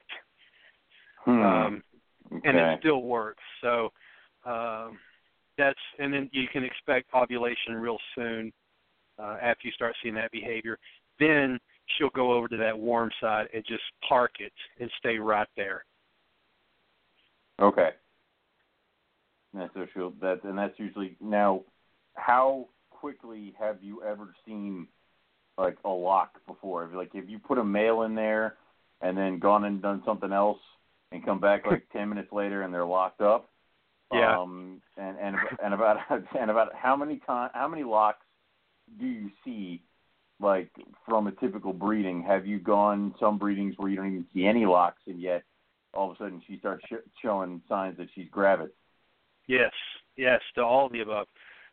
They're very sneaky, and you just never know with those guys. But there have been times where and a lot of times I'll put a male into a cage, and it better be the male that I want to breed because you will walk away and you will forget, and you come back and you're like, oh, what just happened? And I remember one year I did that by accident. And it screwed up the entire breeding thing. There was a male and a female in the cage I wanted to breed. And it was very important that those two animals bred. And they weren't. And so here we go. I put a little male in there for, to kind of stimulate the male that I wanted to breed. And I walked away and I came back, and I'll be damned if that little male that I put in there for combat wasn't locked up with the female. And I was like, God, fuck you. That's not what I wanted to happen. And I didn't walk. I know. I walked away and I was like, oh, I should go check on them. And that was one time I did walk away from two males that I had together. It was one time that I did come back and the wrong male had done it. So yeah, it'll happen. It'll happen fast sometimes. And another thing that was a very, very unique situation that happened was whenever I first made the hypo greens, there was a lot of times there are certain females that you just don't care which male gets them, because if the ivory gets her, then I'm going to get these clutches or this clutch, and that'll be cool. But if this hypo het green gets her, then I'm going to get this clutch, and that would be cool too. And so a lot of times I'll rotate different males, and it's just a surprise which one gets her. But it's a surprise that I don't care either way. They're both equally as important to me, or appealing. But whenever I made the first hypo greens, Ben Rogers actually beat me to that by about 2 weeks. But when I first made my hypo greens, there was I think I had a hypo het green female. And I was breeding another, I don't even remember what it was, guys. This was 5 years ago. And there was another male that I had bred to that male, or that female in particular. And I must have seen copulation with that female and that male for 2 months. And if I saw him copulate one time, and I wrote it down, if I saw him copulate once, and it was probably 10 or 12 times. And then whenever that clutch, when she laid her eggs, and I went back and I cut the rest of the eggs, I was like, what happened? Because there were hypo greens in this clutch. But the male that I was breeding to her wasn't het for green at all. I thought, how did this happen? And I went back and I looked at the breeding card, and there was one night that I think I put, it was either a green male or something that had green in it, in with that female. And it was only one night. So I had this other male breeding this female, and I bet he bred her 5 or 6 or 7 times locked up. And then I put the green male in there, or whatever it was, I can't remember now, for one night. Pulled him out, said, I don't really want to do that. That's a bad idea. And pulled him out, and then put the other male back in there that I was using, and used that male for the rest of the season, which it locked up probably 10 more times. And it was that one night in the middle of the breeding season with copulations before and copulations after from a different male, and that one male was the one that scored with that female. And I never would have expected it. It was a complete surprise. So I'm glad it happened. I made the hypo greens that year, but I certainly didn't plan on that happening. So you can't say first man in and you can't say first man out, because this little guy snuck in there. this guy doesn't work that way. Yeah. No, this guy he got in there probably number 10, and there were 10 after him, and he was the one. So you just never know. Jesus. So you said that you separate around March. That's your beginning. That's like the beginning of the warm up, or do you leave them together throughout all the warm up, and kind of March is when the warm up ends? Usually March is whenever I start to really warm. That's when I take away the nighttime low. And that's whenever I just say, I've got to warm these females back up. I can't get in. So if you haven't done it by now, then next year maybe. So by March is whenever I start taking away the nighttime low. I'll still get an ovulation or two in March from time to time. But generally once I start taking away that nighttime low, breeding activity generally begins to really slow down or to cease. So by the end of March, we're done. We're done at our place, and nighttime temperatures are back up, daytime temperatures are back up, clutches are being laid, they're going into the incubator, and if, like I say, if females didn't breed by that point, then they're just usually not going to. But it's hit or miss. I know some guys that have clutches year round, but around our place, it's very much like clockwork. They all cycle together. That makes it a lot easier. You know what it does? It doesn't make it easier when they all hatch at the same time, though. It is sometimes nice. It is sometimes nice whenever you can spread them out a little bit. And I remember a few years ago, I had clutches that were spread out by 30 days each, and I was like, wow, this is going to be great because I'll have babies, for NARBC coming out just in time for September, but, you just never know. But I don't mind getting them all out at the same time. Are there any special requirements for the gravid females? Like, do you bump them up a little bit more? Do you get them, like, feeding as soon as possible, even though they are gravid? Just kind of try to get that one post-breeding season meal into them before they lay, or just kind of let them ride? Well, once they ovulate, they're not going to eat anyway. It's very, very rare that we have one that'll eat after it ovulates. And I've had some that'll go ahead and eat through the entire thing, but I don't like to feed them during that time. And if I do, it's just very, very small, like a colossal rat or a large rat or something like that, something almost so small they can't even wrap it up. And that's why I generally stop feeding too, or at least slow down the feeding dramatically, starting in October. Because once those egg follicles start to line up, once we start getting fertilization and those eggs begin to develop, I don't want urates in there. I don't want big piles of poop in there. I don't want that in there to possibly cause any egg binding. I want them as cleaned out as possible. Whether that's natural or not natural in captivity, that's what I'm going to do. And I'll tell you, one time, it was back one of the very first clutches I ever produced, and we're going back to 1992 or so. I can't even remember now. I've got pictures of such a kid that was 27 years, 25 years ago, whatever. And there was this one female that she was on like day 34 post ovulation shed, and she didn't lay. Day 35, and she didn't lay. Day 36, and she didn't lay. And generally, burns are pretty good about 30 to 32, 33 days. I've seen them go longer, but it's uncommon. Not saying that they can't. I think a lot of it's temperature related, sort of like your eggs in your incubator. I think they're kept a little bit cooler. You can slow down that development of those eggs, and I think that they'll push a little longer past 30 days. But generally, mine don't, because they're on a hot spot and they're cooking those things, and they usually poke them out right around 30 or 31. So at this point, I was on like day 36 or so. I called Bob, and I'm like, Bob, what's the longest you've ever seen them go? And he's like, that's about it, man. He goes, you really need to figure out what's going on and get them out of there. And so that night, I remember it was Easter because I woke up to a big pile of eggs on Easter morning. But the night before, I was palpating her. I had the female out, and I was rubbing her and this and that.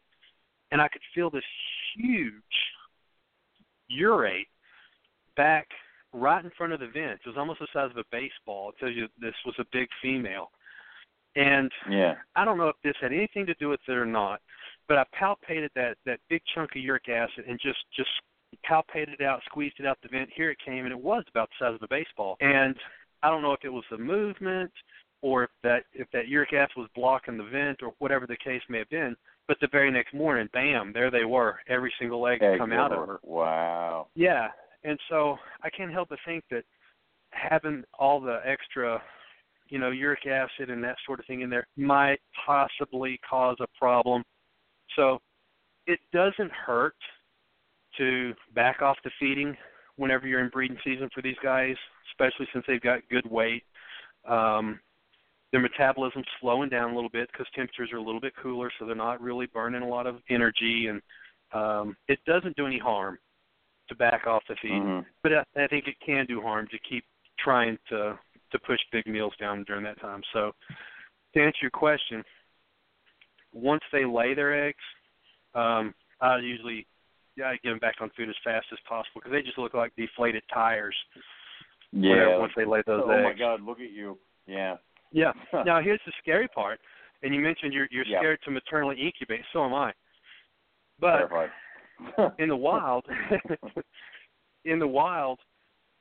we pull those eggs. Or in captivity, we pull those eggs. In the wild, that female will be wrapped up around that clutch for another 60 days. Even longer, longer for retics and that sort of thing. So when we look at them, we're like, "Hi, you're so skinny. You look ridiculously thin. I feel so bad for you. Here, have a rat." In the wild, they would go another 2 to 3 months incubating, shivering and keeping that clutch warm. Just imagine what they come off looking like after another 2 or 3 months of that. Oh, they got to look horrible. Horrible. Because I know some people do maternal who feed through maternal, so it doesn't look as bad, but still, my God, it's got to be horrible.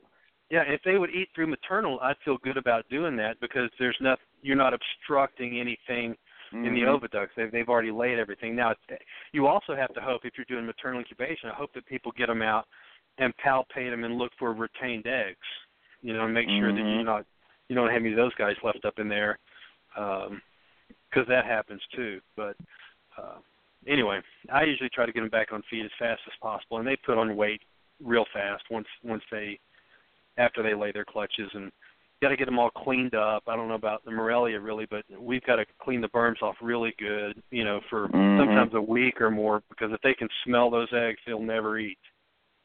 Yep. Try incubating different parts of the cage, like they'll mount up all the paper. Yeah, I was gonna say I had a female that I took the eggs out, and she and I didn't get to clean her off and clean the cage down, and I came back to do it, and she had the paper, in a ball, like they were eggs, wrapped in her, and she was shivering on that paper. Yeah. She was trying to get that temperature up. Yeah, they'll incubate anything. Yeah, and they'll remember, too, because I had a carpet python clutch that they hatched. The eggs hatched. And I took the eggshells out of the incubator, and I put them down on top of their mother's cage. And then I went back to go dealing with the babies. I came back, she had mounded up all the paper and was shivering. And I'm like, are you freaking kidding me? It's been 2 months. You got no way. So I had to, go through cleaning her and the whole cage again. So they know. But what's the size of a sperm clutch? Because, from what the news has told me, it's like hundreds and hundreds of eggs at all the time. Yeah, and every 30 to 90 days they'll lay those too. If you pay attention to the news. Oh yeah. Average sperm clutch for my animals. I've already told you I keep my animals smaller. I don't try to get them up to 14 feet. I'm not trying to get a 50-60 clutch or 50-60 egg clutch. Most of my animals will lay between 24 and 36, 24 and 32. And that's a good number for me. No, that gives me just enough of what I need to get. If I'm trying to get, a 1 out of 4 ratio of something, and I have a clutch of 24, then I'm going to get 6 of them. That's enough. And I think that's where, that's where a lot of people, I think, get greedy, is trying to get as much as you possibly can. And I just want enough. If I can get 6 of something, if I get 6 new caramels, okay, that's good. That's pretty cool. I'm not trying to get 10 or 12. I'm not trying to get a female that's 14, 15 feet long to give me a 50 or 60 egg clutch so that I can get 20 of them. One, I don't want to dump that many on the market, and I don't want to feed the other 40 of whatever else the byproducts would be. And I'm happier with smaller clutches. My animals are healthy. My females are healthy. And smaller clutches are fine with me. So 24 to 32 or so is a good number for me. Nice. How about their temperatures? Like, how are you setting them up in the incubator? Setting what up? The temps. How are you setting up the eggs in the incubator? The egg. Like substrate, temperature. Yeah. All that fun stuff. I'm old school again, though. I use a closet, and it's a walk-in closet in my home, and that's my incubator, and always has been. And I'll have some smaller ones. Proverbially, I don't put all my eggs in the same basket, so I'll have my walk-in, which is made out of a closet, and a radiant heater in that closet, and I'll put a fan in the top. And I got the idea from Ralph Davis, actually, many, many moons ago. He posted some pictures when I was, trying to think about how I was going to build a bigger incubator, and he took a walk-in closet in his house. I was looking at it, I was like, well, what the hell? It's a perfect incubator. So, paint it with, like a bathroom mildew-resistant paint, and I put shelves in there, put a fan at the top, and a little radiant heater in there, and the walk-in closet in your house makes a great incubator, and you can hold a lot of eggs too. That's awesome. But I'll tell you another thing that I've done before. Yeah, it works. It's fabulous. And another thing that I do too is go to some old used restaurant supply stores, and they've got these bread warmers, and they'll sell you those things for next to nothing, and they're not heavy because they're insulated, but they're stainless steel insulated. They don't have any motors like a big ass freezer that or anything like that, big Coke cooler, but you can get these bread warmers, and most of them are discards. They're not used anymore or whatever, and you go back there and you say, how much for these, and they're like, I don't know, what do you think, $40? I'm like, that's, and so I put them on the trailer and go, and I've always used those, but that's what's always worked for me. I'll use heat tape in my incubators, and I'll run the probe down about halfway, and I keep a fan in mine. I just read a discussion about how all a fan does is dry out the air, but I disagree. I think it helps keep the air circulated in those things. And yeah, I would agree. Yeah, I'll take a big tub of water, put it in the bottom, and I'm good to go. But I always take my temperature from inside of my incubation box. I don't ever use the probe that's hanging down as my probe that I use to set, like if I want to incubate at 89.5 to 90, I don't set that temperature at 85 to 90. I set that temperature at whatever is going to get my internal incubation box at 89 to 90. It's not always the same. Right. So, you don't care about the outside. You're trying to get inside the box where the eggs are to be that temperature. Exactly. Yeah. Yeah. So, and the eggs will change that temperature inside the box too. A lot of times the eggs will warm that temperature up, a degree or two inside, especially as they start to develop, and the older that they get, they actually produce a little bit of heat inside that box. But I use just plain vermiculite. I don't put them on plastic grates. I don't do anything. Plain vermiculite.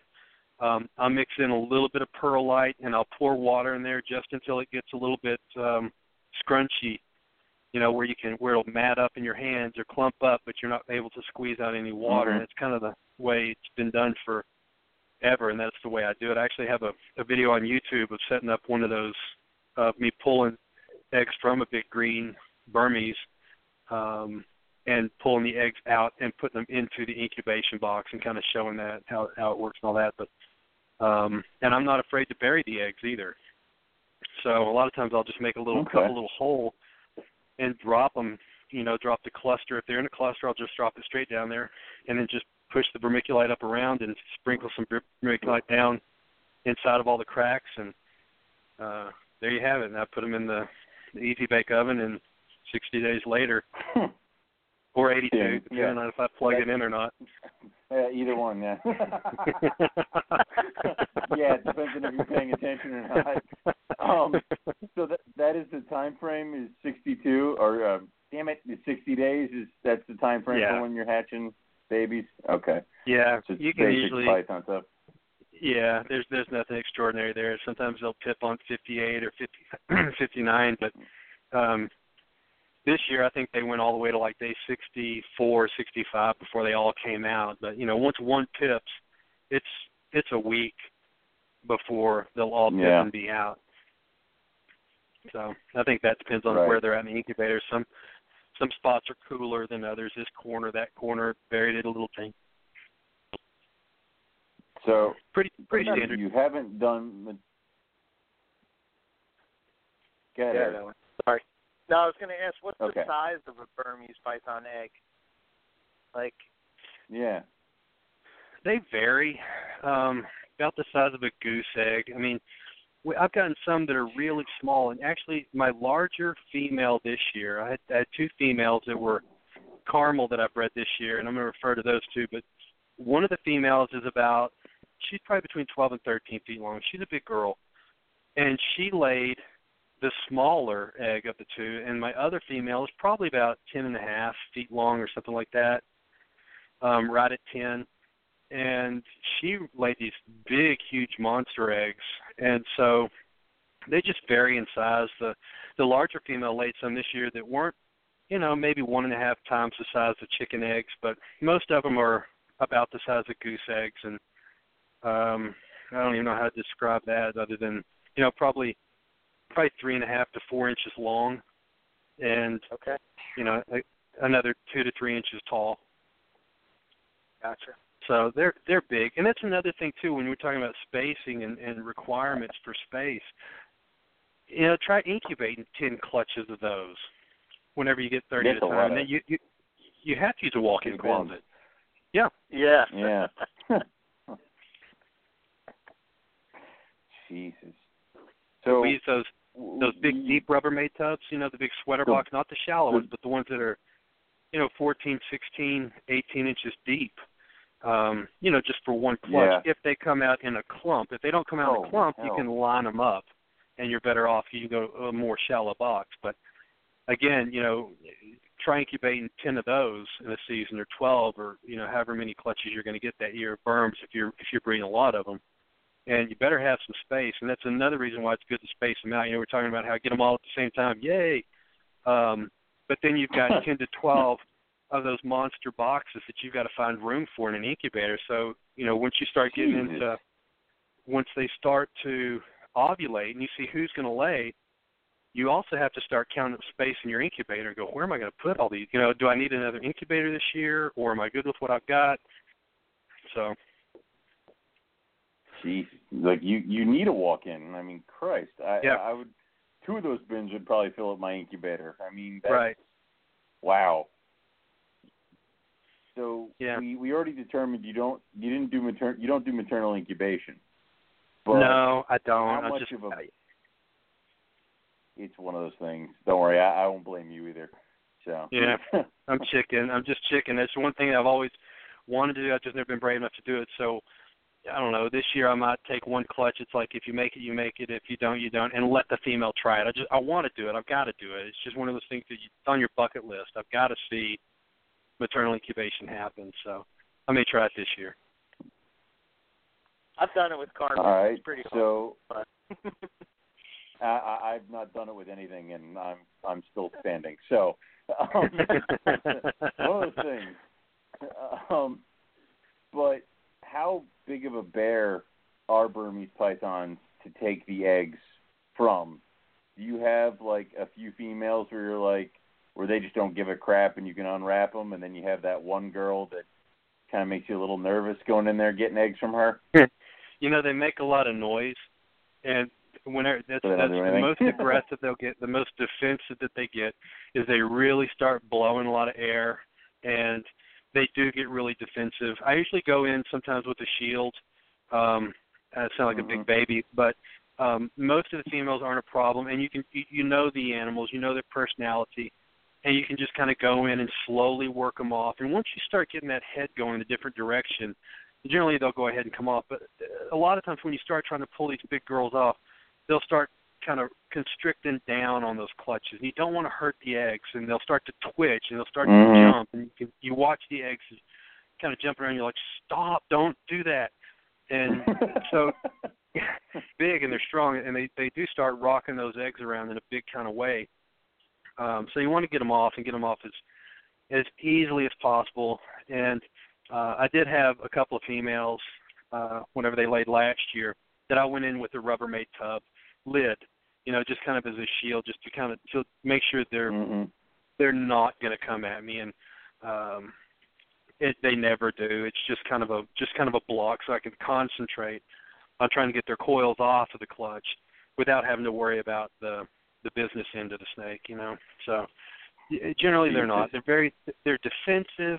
They blow a lot of air. They huff, they puff, they jump around, but rarely do you have one that just comes after you.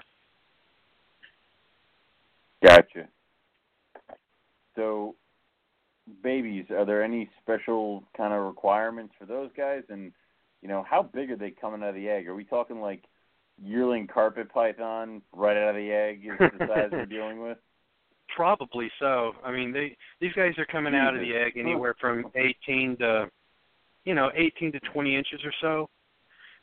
You can get them 14 inches, 16 inches, but up to usually 18 inches. Big, robust babies, and all clutches are different, but sometimes you get these really big, robust babies that'll come out, and they're pushing 20 inches or so whenever they come out.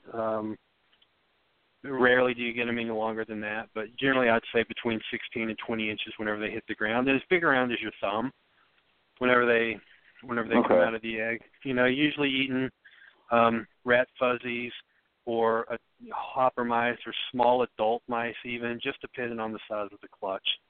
The size of the different clutches are different. So, but you will never feed them a pinky mouse. You will never feed them a fuzzy mouse.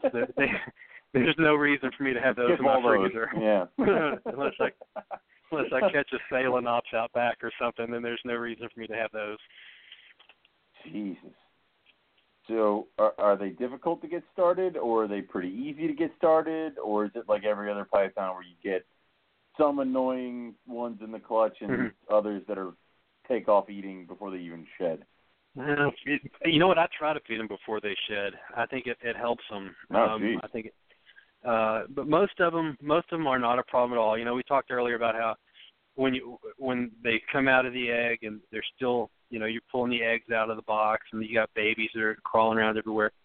And so you reach in there to pull out the babies and sex and that sort of thing. If you get bit, you're like, good, this one's going to eat. Excellent. For the most part, there's not a problem with them. You will get a stubborn clutch every once in a while. The further that we got into the ivories, the more stubborn they were to eat. Ivories, we breed the hypo to the hypo and get the ivory. And the ivories are, that may be one where we just went too far. They're not very aggressive eaters. Sometimes they're hard to get eating. It's a dead-end morph as far as I'm concerned. I was talking to a guy the other day about that because he wanted to breed make a green ivory and a granite ivory, and I'm like, you're wasting your time because I've done it. They look exactly the same. It's a dead end. There's just the ivory wipes out everything, and you're going to get varying degrees of ivory. Some are going to be kind of a buttered yellow, some are going to be more white with a butter yellow stripe down their back, and those are beautiful, but you're not going to make anything extraordinary beyond that. But ivories, Gotcha. if we did take something too far, maybe it was those guys. They just seem to be not what nature intended. Whenever I think of, the robust babies and them slaying food and growing up and being healthy all the way around. Sometimes the ivories just are a little bit of a weaker animal. That doesn't mean that they can't be a good captive. That doesn't mean that you can't keep them and then be wonderful animals. But nothing beats a wild type whenever it comes to just overall being robust and fit to survive and that sort of thing. The wild types, and they're just remarkable. That's the way they were intended. Yeah. Right. So that's going to be your best bet. Still my favorite morph. Special. Every wild pattern berm I've ever met has always been like mean, but I only meet them after they've become like adults. So I don't know what the hell happened to them throughout their life to make them mean, but normal berms and I have a bad relationship. So I like to keep the wild. I'll keep the really stupid inbred morph one. So, but they're healthy. Yeah. And you know what? And that's why I don't mind the mean ones. Whenever I'm holding some back right now that are just going to be awful to work with, and they pee on me and they shit on me every time I mess with them. But I'm just like, oh, you're going to be awesome whenever you're an adult and you're trying to kill me like that, because they're going to be so healthy because when they're aggressive. And I think a lot of the retics are this way too. That's why they don't have as many problems with those guys. But the more aggressive berms, they breathe heavy. They get pissed. And they breathe in and they breathe out and they huff and they puff, and I think that they're really moving a lot of air, fresh air, up and down through their lungs, and I think that's a lot of times what keeps them thriving. I think that's what's what might be missing from a lot of the captive Burmese pythons is that huffy puffy thing that they can do and that they probably should be doing. So I don't mind the mean ones at all. Like I say, I've kept amethystines before, and you guys know all about that. But if I mean one, then I just put a hide box in there, and when they're in the hide box, I pull it out, and then I'll clean the cage, and then I'll put the hide box back in there. And generally, they'll come out and want to know what the fuck I was doing in their cage, and then when they right. and they come out of the box, and when they do, then you take the box out. Clean the box, put the box back in, and the cage and everything's completely clean. You never had to touch him. And so there are ways that you deal with those aggressive animals that you don't have to make it so hard on yourself. You don't have to get, stress out the animal and stress you out at the same time. And that's just what you got to learn if you're going to mess with the bigger ones that are aggressive also. Right. Yeah, I mean that's the same tricks I use for my white lips and my Timor pythons. It's like, here's your box. Oh my God, you're in your box. Quick, clean the cage. So it's just how it goes. So I mean, you got to just check, and when they're in, you got to know where they are and what's going on. Yeah, you walk in your room and they're in the box, and you're like, oh, clean it. Oh crap! Like everything stops. Clean the cage. Yeah. I only came in to check on babies, but so one last thing about babies. Is there anything special when it comes to their temperatures, or do you keep them the same way you do the adults right off the bat? No, they're just ambient. I don't even really put any heat on those guys, just because, when the babies are hatching out, we're looking at June, May, June, and even into July a little bit. Most of them hatch out in May and June. By that time, I've warmed up the building. The ambient in the building's about 86 degrees. It's fine.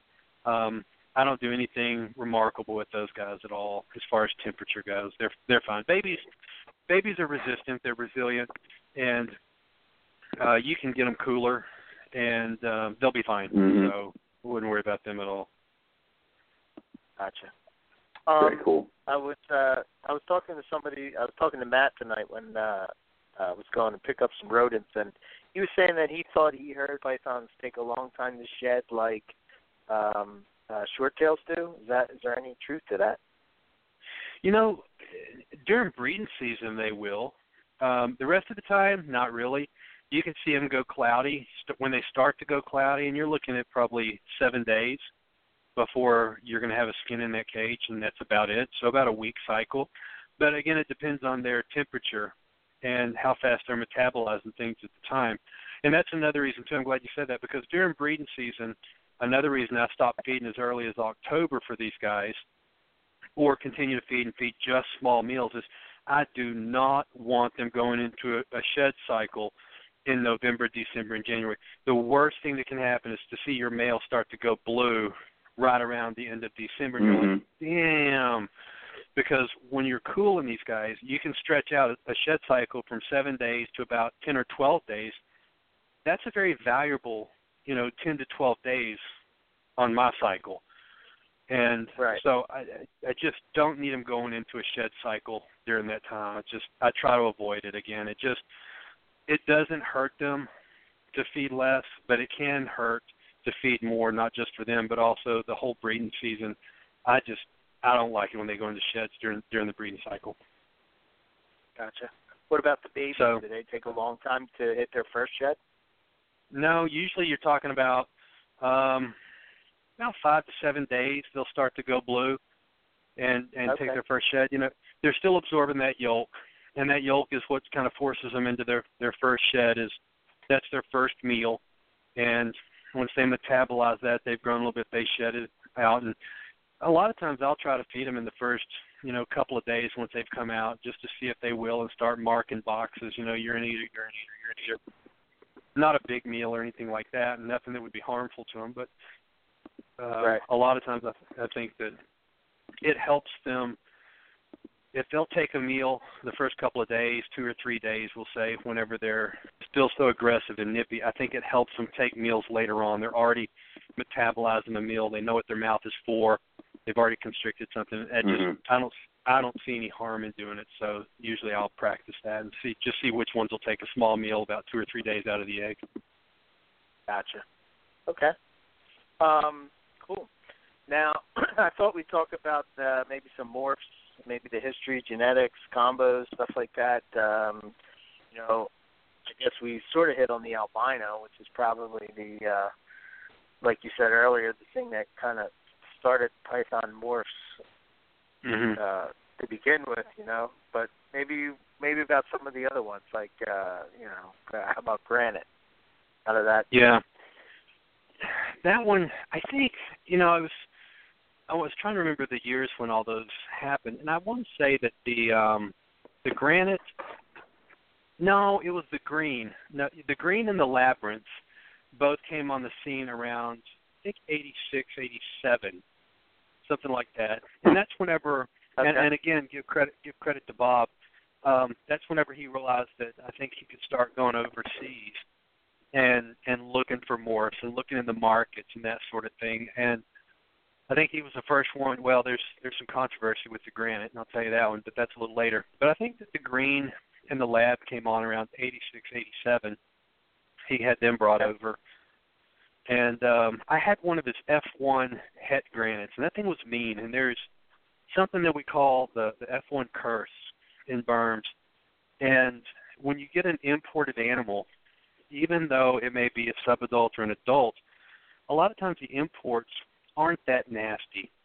But the F1 generation from imported Burms are generally awful to work with. And it takes a couple of generations in captivity to get them tamed down. But I've done a lot of work with direct imports on Burms, and so has Bob. And the F1 generation just always seems to be more aggressive. And I had one of his F1 Het Granite males, and this was the biggest male I've ever kept, and he was probably 13 feet long, maybe 14. Big, heavy male, big, lazy male, was a terrible breeder. But he was so aggressive, especially during breeding season. And if he was out on the floor during breeding season and I walked into the room or I was cleaning the cages or, that sort of thing, if I walk out to go get some paper towels, because you always run out of paper towels when you're doing stuff. So you're like, okay, you stay right there. Don't move. I'll be right back. And that's so you run in the moment too. Yep. Yeah. And so there was one time that I stepped out for something. I don't remember what it was. I came back in. And he saw me, and he started coming after me. and I had to jump out of the room and shut the door. And it was just the whole F1 thing with those. But there was a little controversy with the granites. Those came out a lot later. I want to say they came around, I don't even remember now. Somebody's going to have to fact check me on this one, but it was probably 96 or 95 when the granites first came over. And there was another guy that had done it first, and he was over in Italy, and Bob kind of took credit for doing it. There was a little controversy later on about that. But the granites are probably one of my favorites to work with. The greens, the labyrinths are nice animals. I like the labyrinths. But the granites are probably my favorite. And those are kind of the bread and butter morphs where we started. And then we started getting into hypos, and the faders came on the scene, and then the hypos and that sort of thing. And there's some historical things about the faders, but I think that the greens almost have a different texture to them. They feel more silky. Their scales aren't as rough. They have a real soft feel, and which makes me think it's kind of a locality issue or a difference with these animals. Not necessarily are they all from the same area, and every once in a while you get this, strange one that pops out. I think that it could be a locality issue with a lot of these things. Huh. Hang on. Yep. Sorry about that. No worries. And then they also seem to be a little more susceptible to some respiratory issues, which means they may come from a different climate than what some of the more wild type, or other berms came from. And then the granites seem to be more susceptible to, or less susceptible to respiratory infection. Huh. And so I'm wondering if the granites didn't come from a higher elevation or something like that. But of any of the berms, granites are usually the very last ones that you'll see with a respiratory infection. Not so much with the greens or the labs, but granites are just very, very hardy. Huh. So they may model more of our captive. They may model more of our captive temperatures. So is that why it seems? Well, it's hard to. I guess it's hard to say. You can go in state to state, but here in PA, it seems that the granite is probably the one that you see a lot, and the labyrinth is one that you don't see a lot. That's right. And greens, you don't see a lot of greens either, and it's because they're harder to keep. And I don't know that that's real publicized or whatever, but you're right. When you go to shows and you walk around and you look, and it's like, oh, granite, wild type granite, albino, granite. Labs and greens are just not as common, and I think it's because people push them too hard. I think they get too big, and I think it gets right back to those respiratory issues that we talked about before. And, one more thing to think about is in infant children, like preemie babies, the very last thing to develop in them are their lungs. And so if they're born premature, generally they have to put them on a ventilator or oxygen or something to give them some steroids to develop those lungs faster. And I think that a lot of times when people push these berms by power feeding them, trying to get them up to size, you can make muscle grow fast. You can make bone grow fast. But I think a lot of times the organs are not as fast to grow. I think that that's a slower part. So I think sometimes you're pushing these animals too hard with their frame and their weight and not giving the organs time to catch up, or not at a natural pace at least.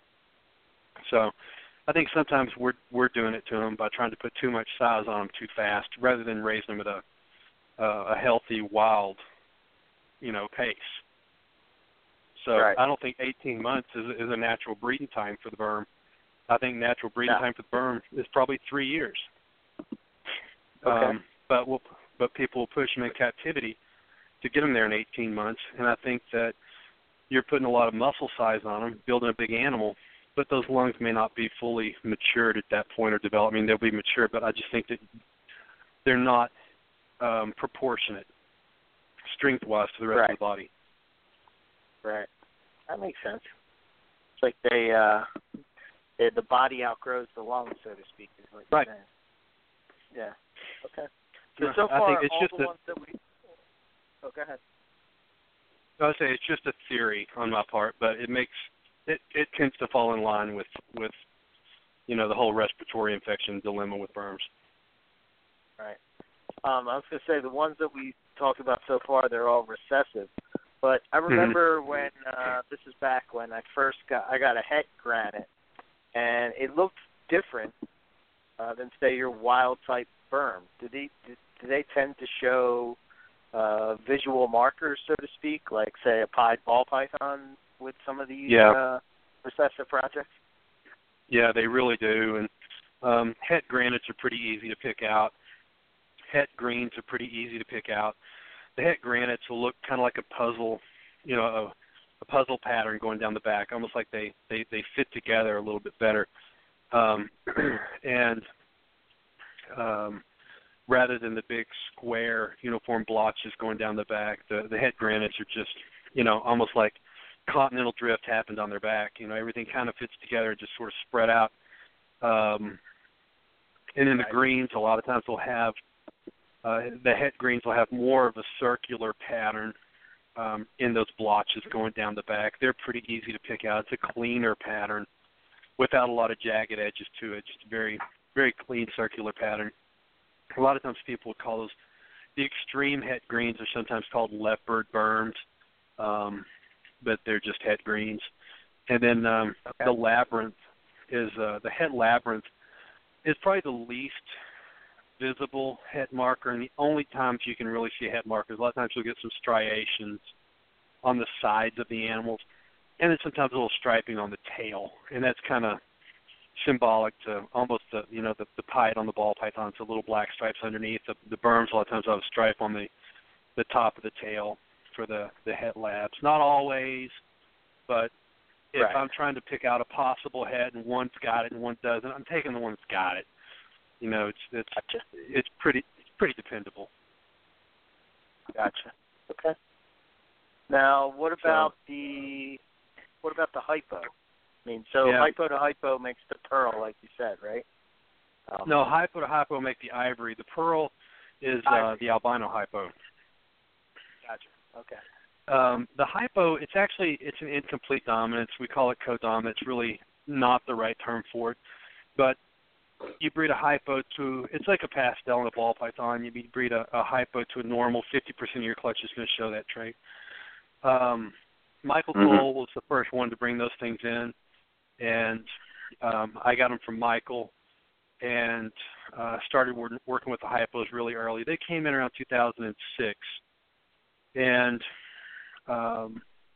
started breeding the hypos to normals. Got a lot of hypos to the albinos, got hypo het albino.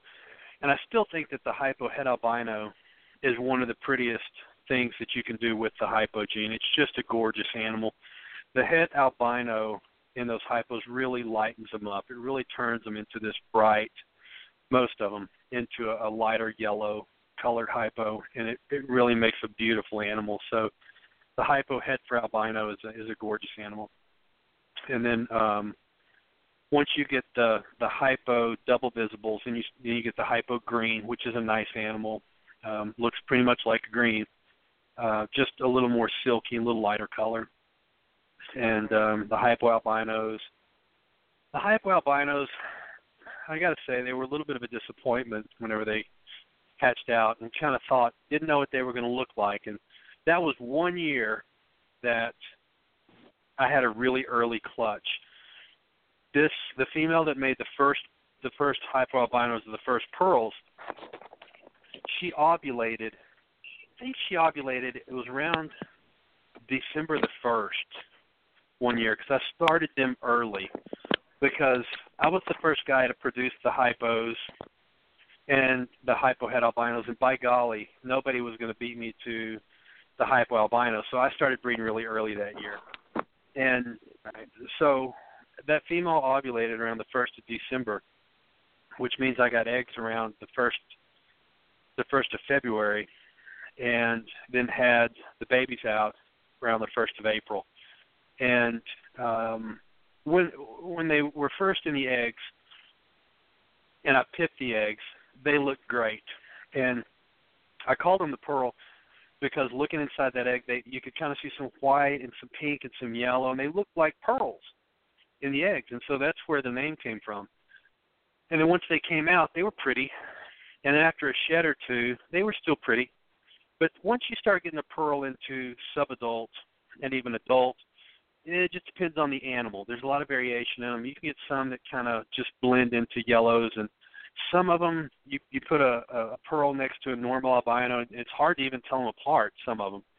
So the pearls they're a nice animal. They're a hardy animal, but not, just not one of those jaw-dropping animals unless you just have one of the extremely nice ones that are out there.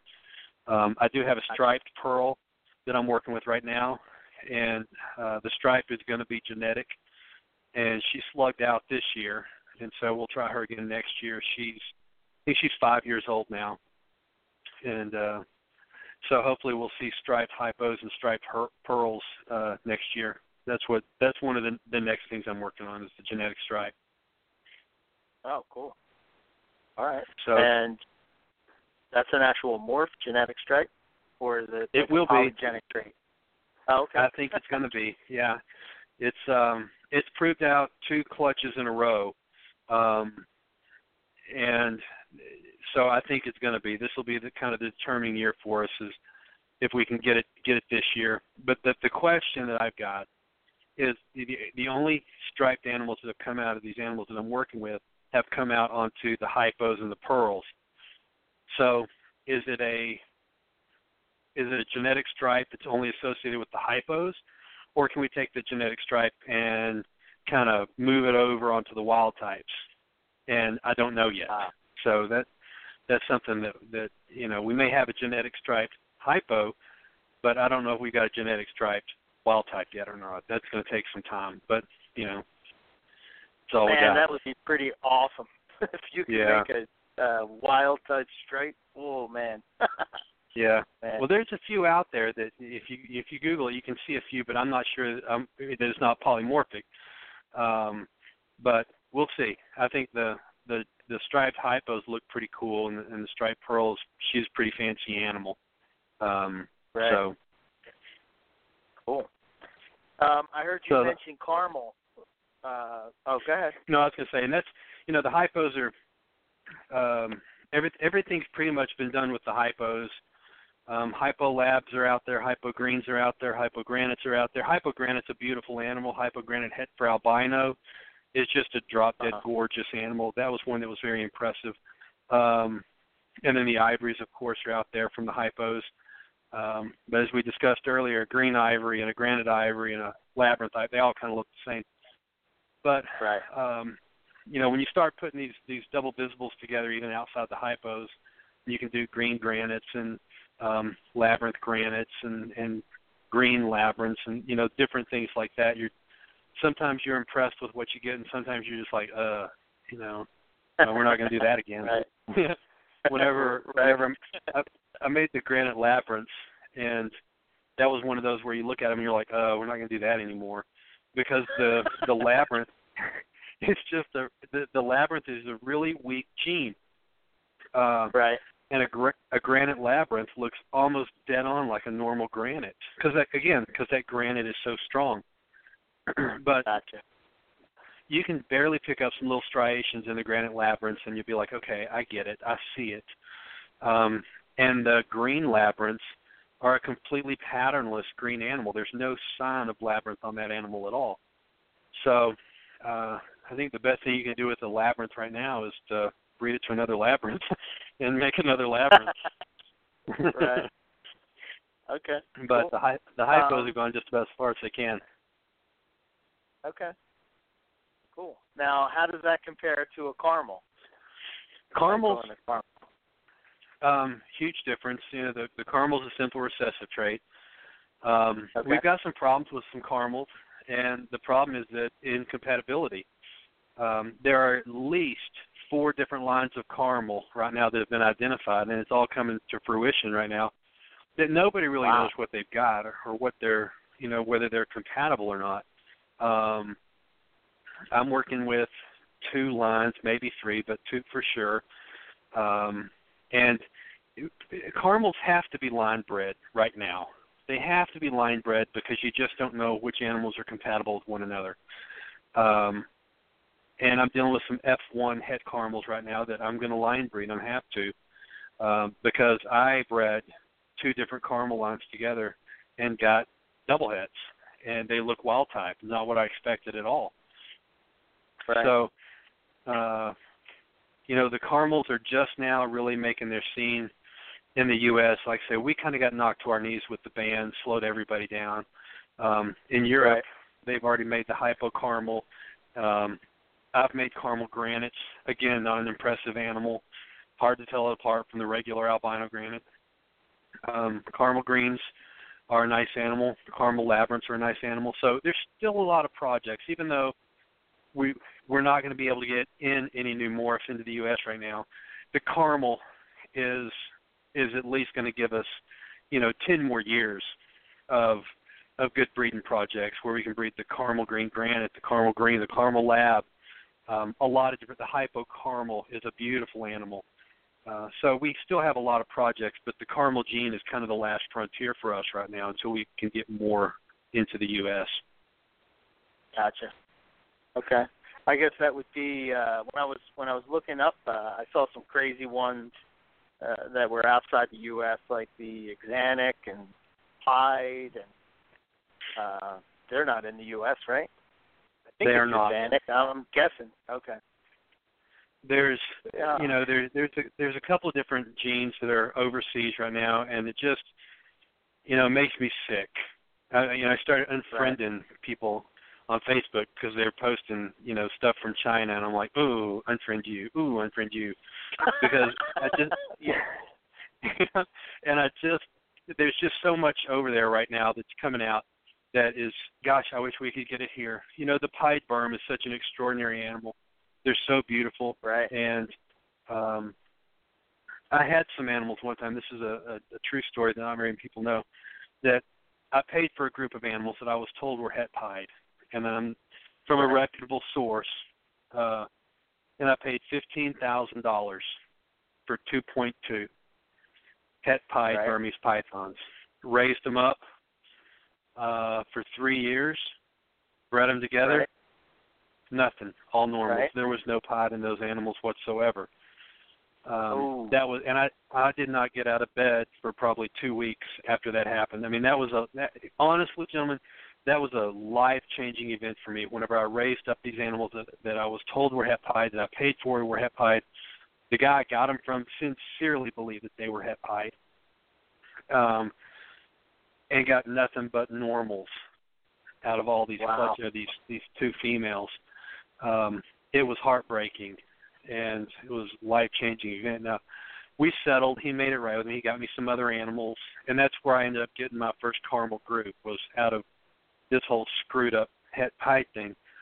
So it's okay. Right. We got it all worked out, but, man, how sad that was. And we still don't have the pied gene in the U.S. We still don't have the fader gene in the U.S. And until we're able to get them over here again and import them, then we're not going to be able to. Right. Wow. Yeah, I guess us Morelia guys can kind of relate. We see what those the breeders are doing down in Australia, with some of the carcasses and stuff that they're working with. Yeah. Yeah. I guess the only difference is eventually they do make it here, one way or the other. Yeah. Somehow that albino Queensland got over here. Yeah, one way or the other. You say there's a hole in Germany that just opens up. Yeah. Well, there's a hole in Mexico, too. If ISIS can't get up through Mexico, who knows? Yeah, right? Oh, man. Okay, cool. So what about, so we talked about pied, Axanic. What about, is there any other unproven morphs that are, say, in the States that people are working with? Not in the States.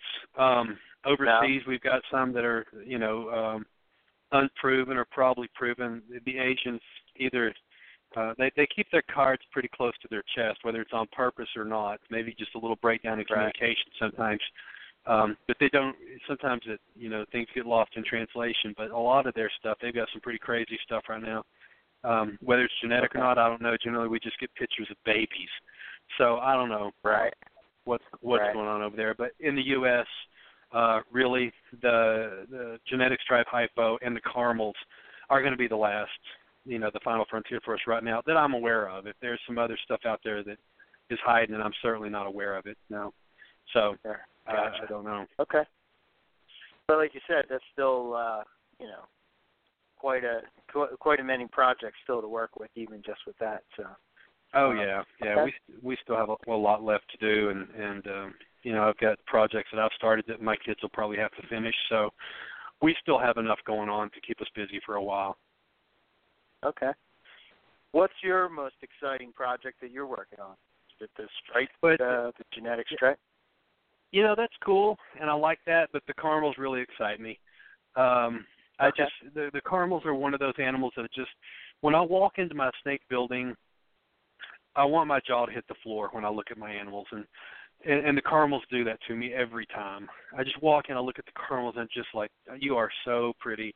You're just such a beautiful animal, and I just adore them. And there are a lot of animals like that I've got right now but the caramels are at the absolute top of the list. And I'd say that the caramel gene right now for us is kind of the final frontier. But what an encore.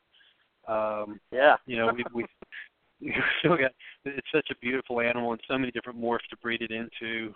I'm just really excited about getting hypocaramels on the ground. That's a gorgeous, gorgeous animal, and hypocaramel labs and hypocaramel greens, and they're just going to be gorgeous animals. So we do have a lot of projects left ahead of us. But I think that the striped hypo is a cool animal, but the caramels are extraordinary. Those stop me in my tracks.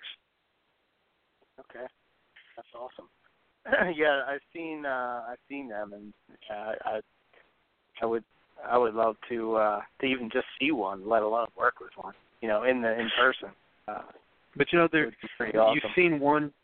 Some of them. And somebody told me the other day, they're like, Tom, I've looked at the caramels, and I'm just like, it's okay, it's a pretty snake. Well, it kind of depends on what line you're looking at too with them. I'm working with a line that I got from the Philippines, and it's almost a ghost. It's a light yellow, orange ghost-looking caramel. Probably even erroneous to call it some of these a caramel because we've got, like, say, 4 different ones that we're working with. Some of them are a little more burgundy and burnt orange, and some of them are really light yellow and orange, and some are kind of. I've got one that's almost a yellow and it's got patches of like lavender and purple through it, and so to group them all together and say these are all caramels is a little bit of a misnomer, I think, because one of my lines I was going to start calling a ghost caramel just to kind of separate it, because we've got to do something to separate out these things so that people know what they've got. If we just keep calling them all caramels, then people are going to breed incompatible animals with one another. It's got to be like the caramel and the ultramel in the ball pythons. We've got to have like the ultramel caramel and the ghost caramel or something like that so people know what it is they're working with and what's compatible and what's not. So that's kind of the direction we're going to have to go with it. Gotcha. Okay. In just recently and being in the market for looking for berms and stuff, I noticed that, it seems that the price of, has gone up, which I guess is a good thing, but I guess that's supply and demand. Is that across the U.S., or is it state to state? Does it vary? No, it's state to state. It's entirely supply and demand. People, I talk to people who are in Chicago, and they say, gosh, we're paying $300 for these animals, and people in New Jersey are saying, oh my gosh, I paid $1,200 for this animal. Case in point, right here in Texas, we've got some hypo labs, and the person that has them is asking, $3,000 a piece for them, which is ridiculous. There's no $3,000 berm left, I don't think. But there was another guy who hatched them, and I think he's in, I don't know where he's at, Maryland or something like that, and he's got them listed at $600. So Right. In one state, they're $600. In another state, they're $3,000. So it depends entirely on supply and demand. In Texas, there are a lot of people. In Maryland and some of these other places, there aren't a lot of people, so there's not probably as much demand, especially with the berm, where we were talking about clutch size a second ago. Then you're talking about getting 30 to 40 babies. There may only be 2 people in the state that want that animal. So you've got a lot more supply to the demand. So it really just depends on what state you're in and what your state will bear. Right. So it's a really delicate situation. That's an interesting dynamic. Yeah. It's very delicate right now with pricing. Yeah, I can imagine. I mean, wow. You even call it if in one, that's wow. Oh man. Yeah, so do you guys talk to each other as far as like that, or is it just like, the people in the state just kind of come up and say, if you have that project, this is what it's worth, and if you want it, you're going to pay? Is that kind of how you guys work it? People in the state kind of work it, and I look at animals. I'm not in this for the money by any stretch of the imagination. For goodness sakes, there's no telling. I don't even want to know how upside down I am in this hobby in the last 30 years. But I really couldn't care less about how much money. When I tell you I get 6 babies, that's enough. I get 24 in a clutch, that's enough. That's all I want. It's just enough. And so when I produce it, my reward is watching these guys come out of that egg, tip that egg, come out, take their first breath, and taking those first pictures of them when they're newborns. That's what I love. That's my reward. Financially, hey, if I can just pay for rats and rabbits, hey, I'm satisfied. I'm not trying to make a living doing this. So I have a tendency to make people upset sometimes when they run at me with prices for animals, and I'm like, are you kidding me? I just don't think that they're worth what a lot of people are asking. Or a lot of people are trying to talk about market and this and that. And, though I know that some people do pay a lot of attention to market, I don't. I breed what I want to walk into my snake room and see. And if it's a big normal Burmese python, then that's what I'll keep. I want to see some caramel projects happen, and that's what I'll breed. But it's not because of money. I'm done breeding hypo greens. I'm done breeding albino hypo greens. I won't do those anymore because I don't really like the way they look. Somebody else might. Fine, you do it. But I'm not going to do it because there's a demand for it market-wise. I want to produce things that whenever they come out of the egg, I want them to just make me ooh and ah whenever I see them. Man, wouldn't it be a better hobby if that's what everybody did? Worked with what they wanted to work with, and just produced what they wanted, what they liked before they're worrying about what other people like. Yeah, and that's I think so much of it's gone that direction. It's like a menu, and I just won't. I'm not interested in doing that. I don't want to keep an albino hypo green, a green pearl, because they look just like an albino green. And you go, okay, well, this snake is $2,000 and this snake is $250. I don't want a $2,000 snake that looks like a $250 snake.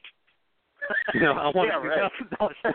I want a $2,000 snake that makes me go, yeah, that you walk in and go, holy shit, what is that? That is a cool snake. Right. So that's just kind of the direction that I go. That's my roots. That's why I'm a lifer. That's why I've been doing it for almost 30 years now. And I won't stop, just because I do what keeps me interested in it, not what everybody else wants, to see me do. Awesome. All right. So we got some. We always ask our guests a couple closing questions, and they're it's kind of to get just so you can think about maybe where you would want to go herping or what you want to keep. But if you could have any species without limitations, whether it be by the walls or by money or by space or anything like that, what would it be? Pied Burmese python, right? You know what? if I could just get in my jet and fly anywhere I wanted in the world, yeah, I'd fly straight to Taiwan and take an interpreter with me and see what it would take to get some of the pied burns out of those guys' hands and work with some of the different things that they've got over there. And then, is money an option or is money not an option with this question? Not an option. Anything you want. Sky's the limit. Then I would set up some room size enclosures and naturalistic enclosures, because that's really what I would really like to do, would be to set up some naturalistic enclosures that are as big as the buildings that I'm working with right now, and have waterfalls and trees and turn them loose and actually let these animals be in a more wild type of environment rather than a more commercial catalog environment that we kind of keep them in right now. Whenever I get tired of doing this, whenever I get tired of caramels and morphs and everything else, then every cage is coming out of my buildings, and I'm putting mulch on the ground, and I'm gonna put some trees in a waterfall, and I'm gonna have the biggest naturalistic enclosures for probably 4 snakes wow. that anybody's ever seen. That's awesome. That's really cool.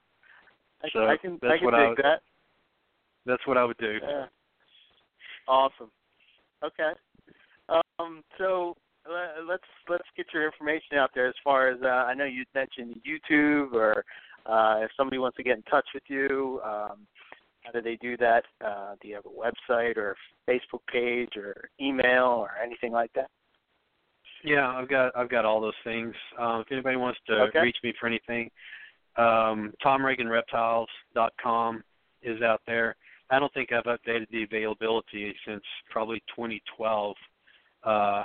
So it's just so much easier to put everything on Facebook. So Facebook's the you just throw it out there and it goes around the world in 29 seconds. But Tom Reagan Reptiles, again, on Facebook is out there, and TomReaganReptiles.com. And those are probably the best. You can email me at tom@TomReaganReptiles.com. But those are the best ways to get a hold of me. Okay. Awesome. I can't thank you enough for coming on and chatting with us, and this was a great show. It was awesome to hear about, something more than legislation when it comes to Burmese pythons. Yeah, well, we're still, there's still some grassroots out there, and unfortunately we took the pop, with the regulation, and we didn't get into much of that. We'll save that for another show. But we were sort of the sacrificial lamb for all that, and sorry it's happening. It is isolated to the southern tip of the Everglades, not the rest of the country, but we're sort of the poster child right now. So anyway, hopefully we'll get all that resolved when we get back on track. Yeah, that would be awesome. So let's hope. Yeah. So again, I appreciate you guys having me. I'm gonna start listening to the show more regularly. Who knows? Maybe I'll start getting into some different Morelia. It still fascinates me, and I'm gonna Google a few of them now. There you go. Cool. All right, man. Thank you. Appreciate it. Hey, thank you. I appreciate you guys for having me on. Yep, absolutely. Okay, we'll see you. All right. Okay. So Owen dropped off, and he can't call back in because we're past the time. So I will just do the closing next week. Next week is probably going to just be me and Owen. There's some stuff we should catch up on, some stuff that's going on in the news as of late, and a couple topics that to hit on. One that I really wanted to get into to talk about would be selective breeding. When you see auctions and stuff pop up, is a sore spot as of recent when it comes to carpet pythons. Everybody knows how I feel about auctions, but the one thing that I think people need to think about when it comes to that is the fact that carpets are very variable, and if you want to make really stellar carpets that the animals quote unquote sell themselves, a lot of times you really got to pick out some some stellar animals from some stellar adults. And if you don't really know that info, where you're picking up a subpar example of a morph, you can really get some crappy results. And if you're there at a reptile show or on the Carpet Pythons Classified or something like that, you want your animal to stand out.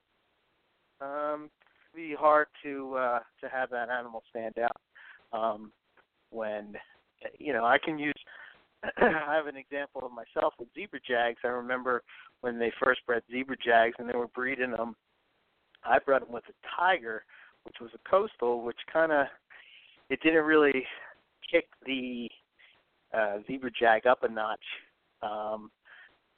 and so the zebra jags that I had, as opposed to, say, the ones that they were working over in Europe, which they were breeding them to like diamond crosses and stuff like that, where it really kicked it up a notch. So I don't know, just some topics that need to be put out there so that people can really know what they're getting, because I don't want to see people buy something and I guess that you get what you pay for type of deal. But carpets can be so confusing when you're just getting into them, and more and more people are coming to me and asking me questions about them and don't understand. We've said it a million times that a jungle jag is really a cross. Jag is a morph, but the jungle is not a morph. So we'll probably hit on that, and I'm sure there's a bunch of other topics that we got going on to hit on. So so that'll be next week's show. As far as us, MoreliaPythonRadio.com. You can check out the website. If you have any questions or comments or guest suggestions, please send them to info@MoreliaPythonRadio.com. We have a Facebook page. We also have, we're on Twitter as well, Morelia Python Radio. You can check us out there. Our blog talk is MoreliaPythonRadio.com/blogtalkradio.com. And you can also get the show on iTunes or whatever podcast app you use. Just type in Morelia Python Radio and the show will pop right up. Give us some feedback as far as the shows and what you like, what you don't like. Give us some ratings on iTunes. That always helps spread the word. Because we're here to support come on and share their time with us, trying to get them out into the spotlight, and give them some kudos for sharing their knowledge with us. So that always helps. Let's see. As far as myself, ebmorelia.com. You can get in touch with me at eric@ebmorelia.com for any available animals. I will be at Hamburg this Saturday with Owen, so stop on by and say hello. And for Owen, it's rogue-reptiles.com. You can check out his Facebook page, his website, for his available animals, and see what he's got going on as far as what he'll have available this Saturday at Hamburg. Let's see, what else? I guess that's it. So we will wish you a good night, and see you next week for some more Morelia Python Radio. Good night.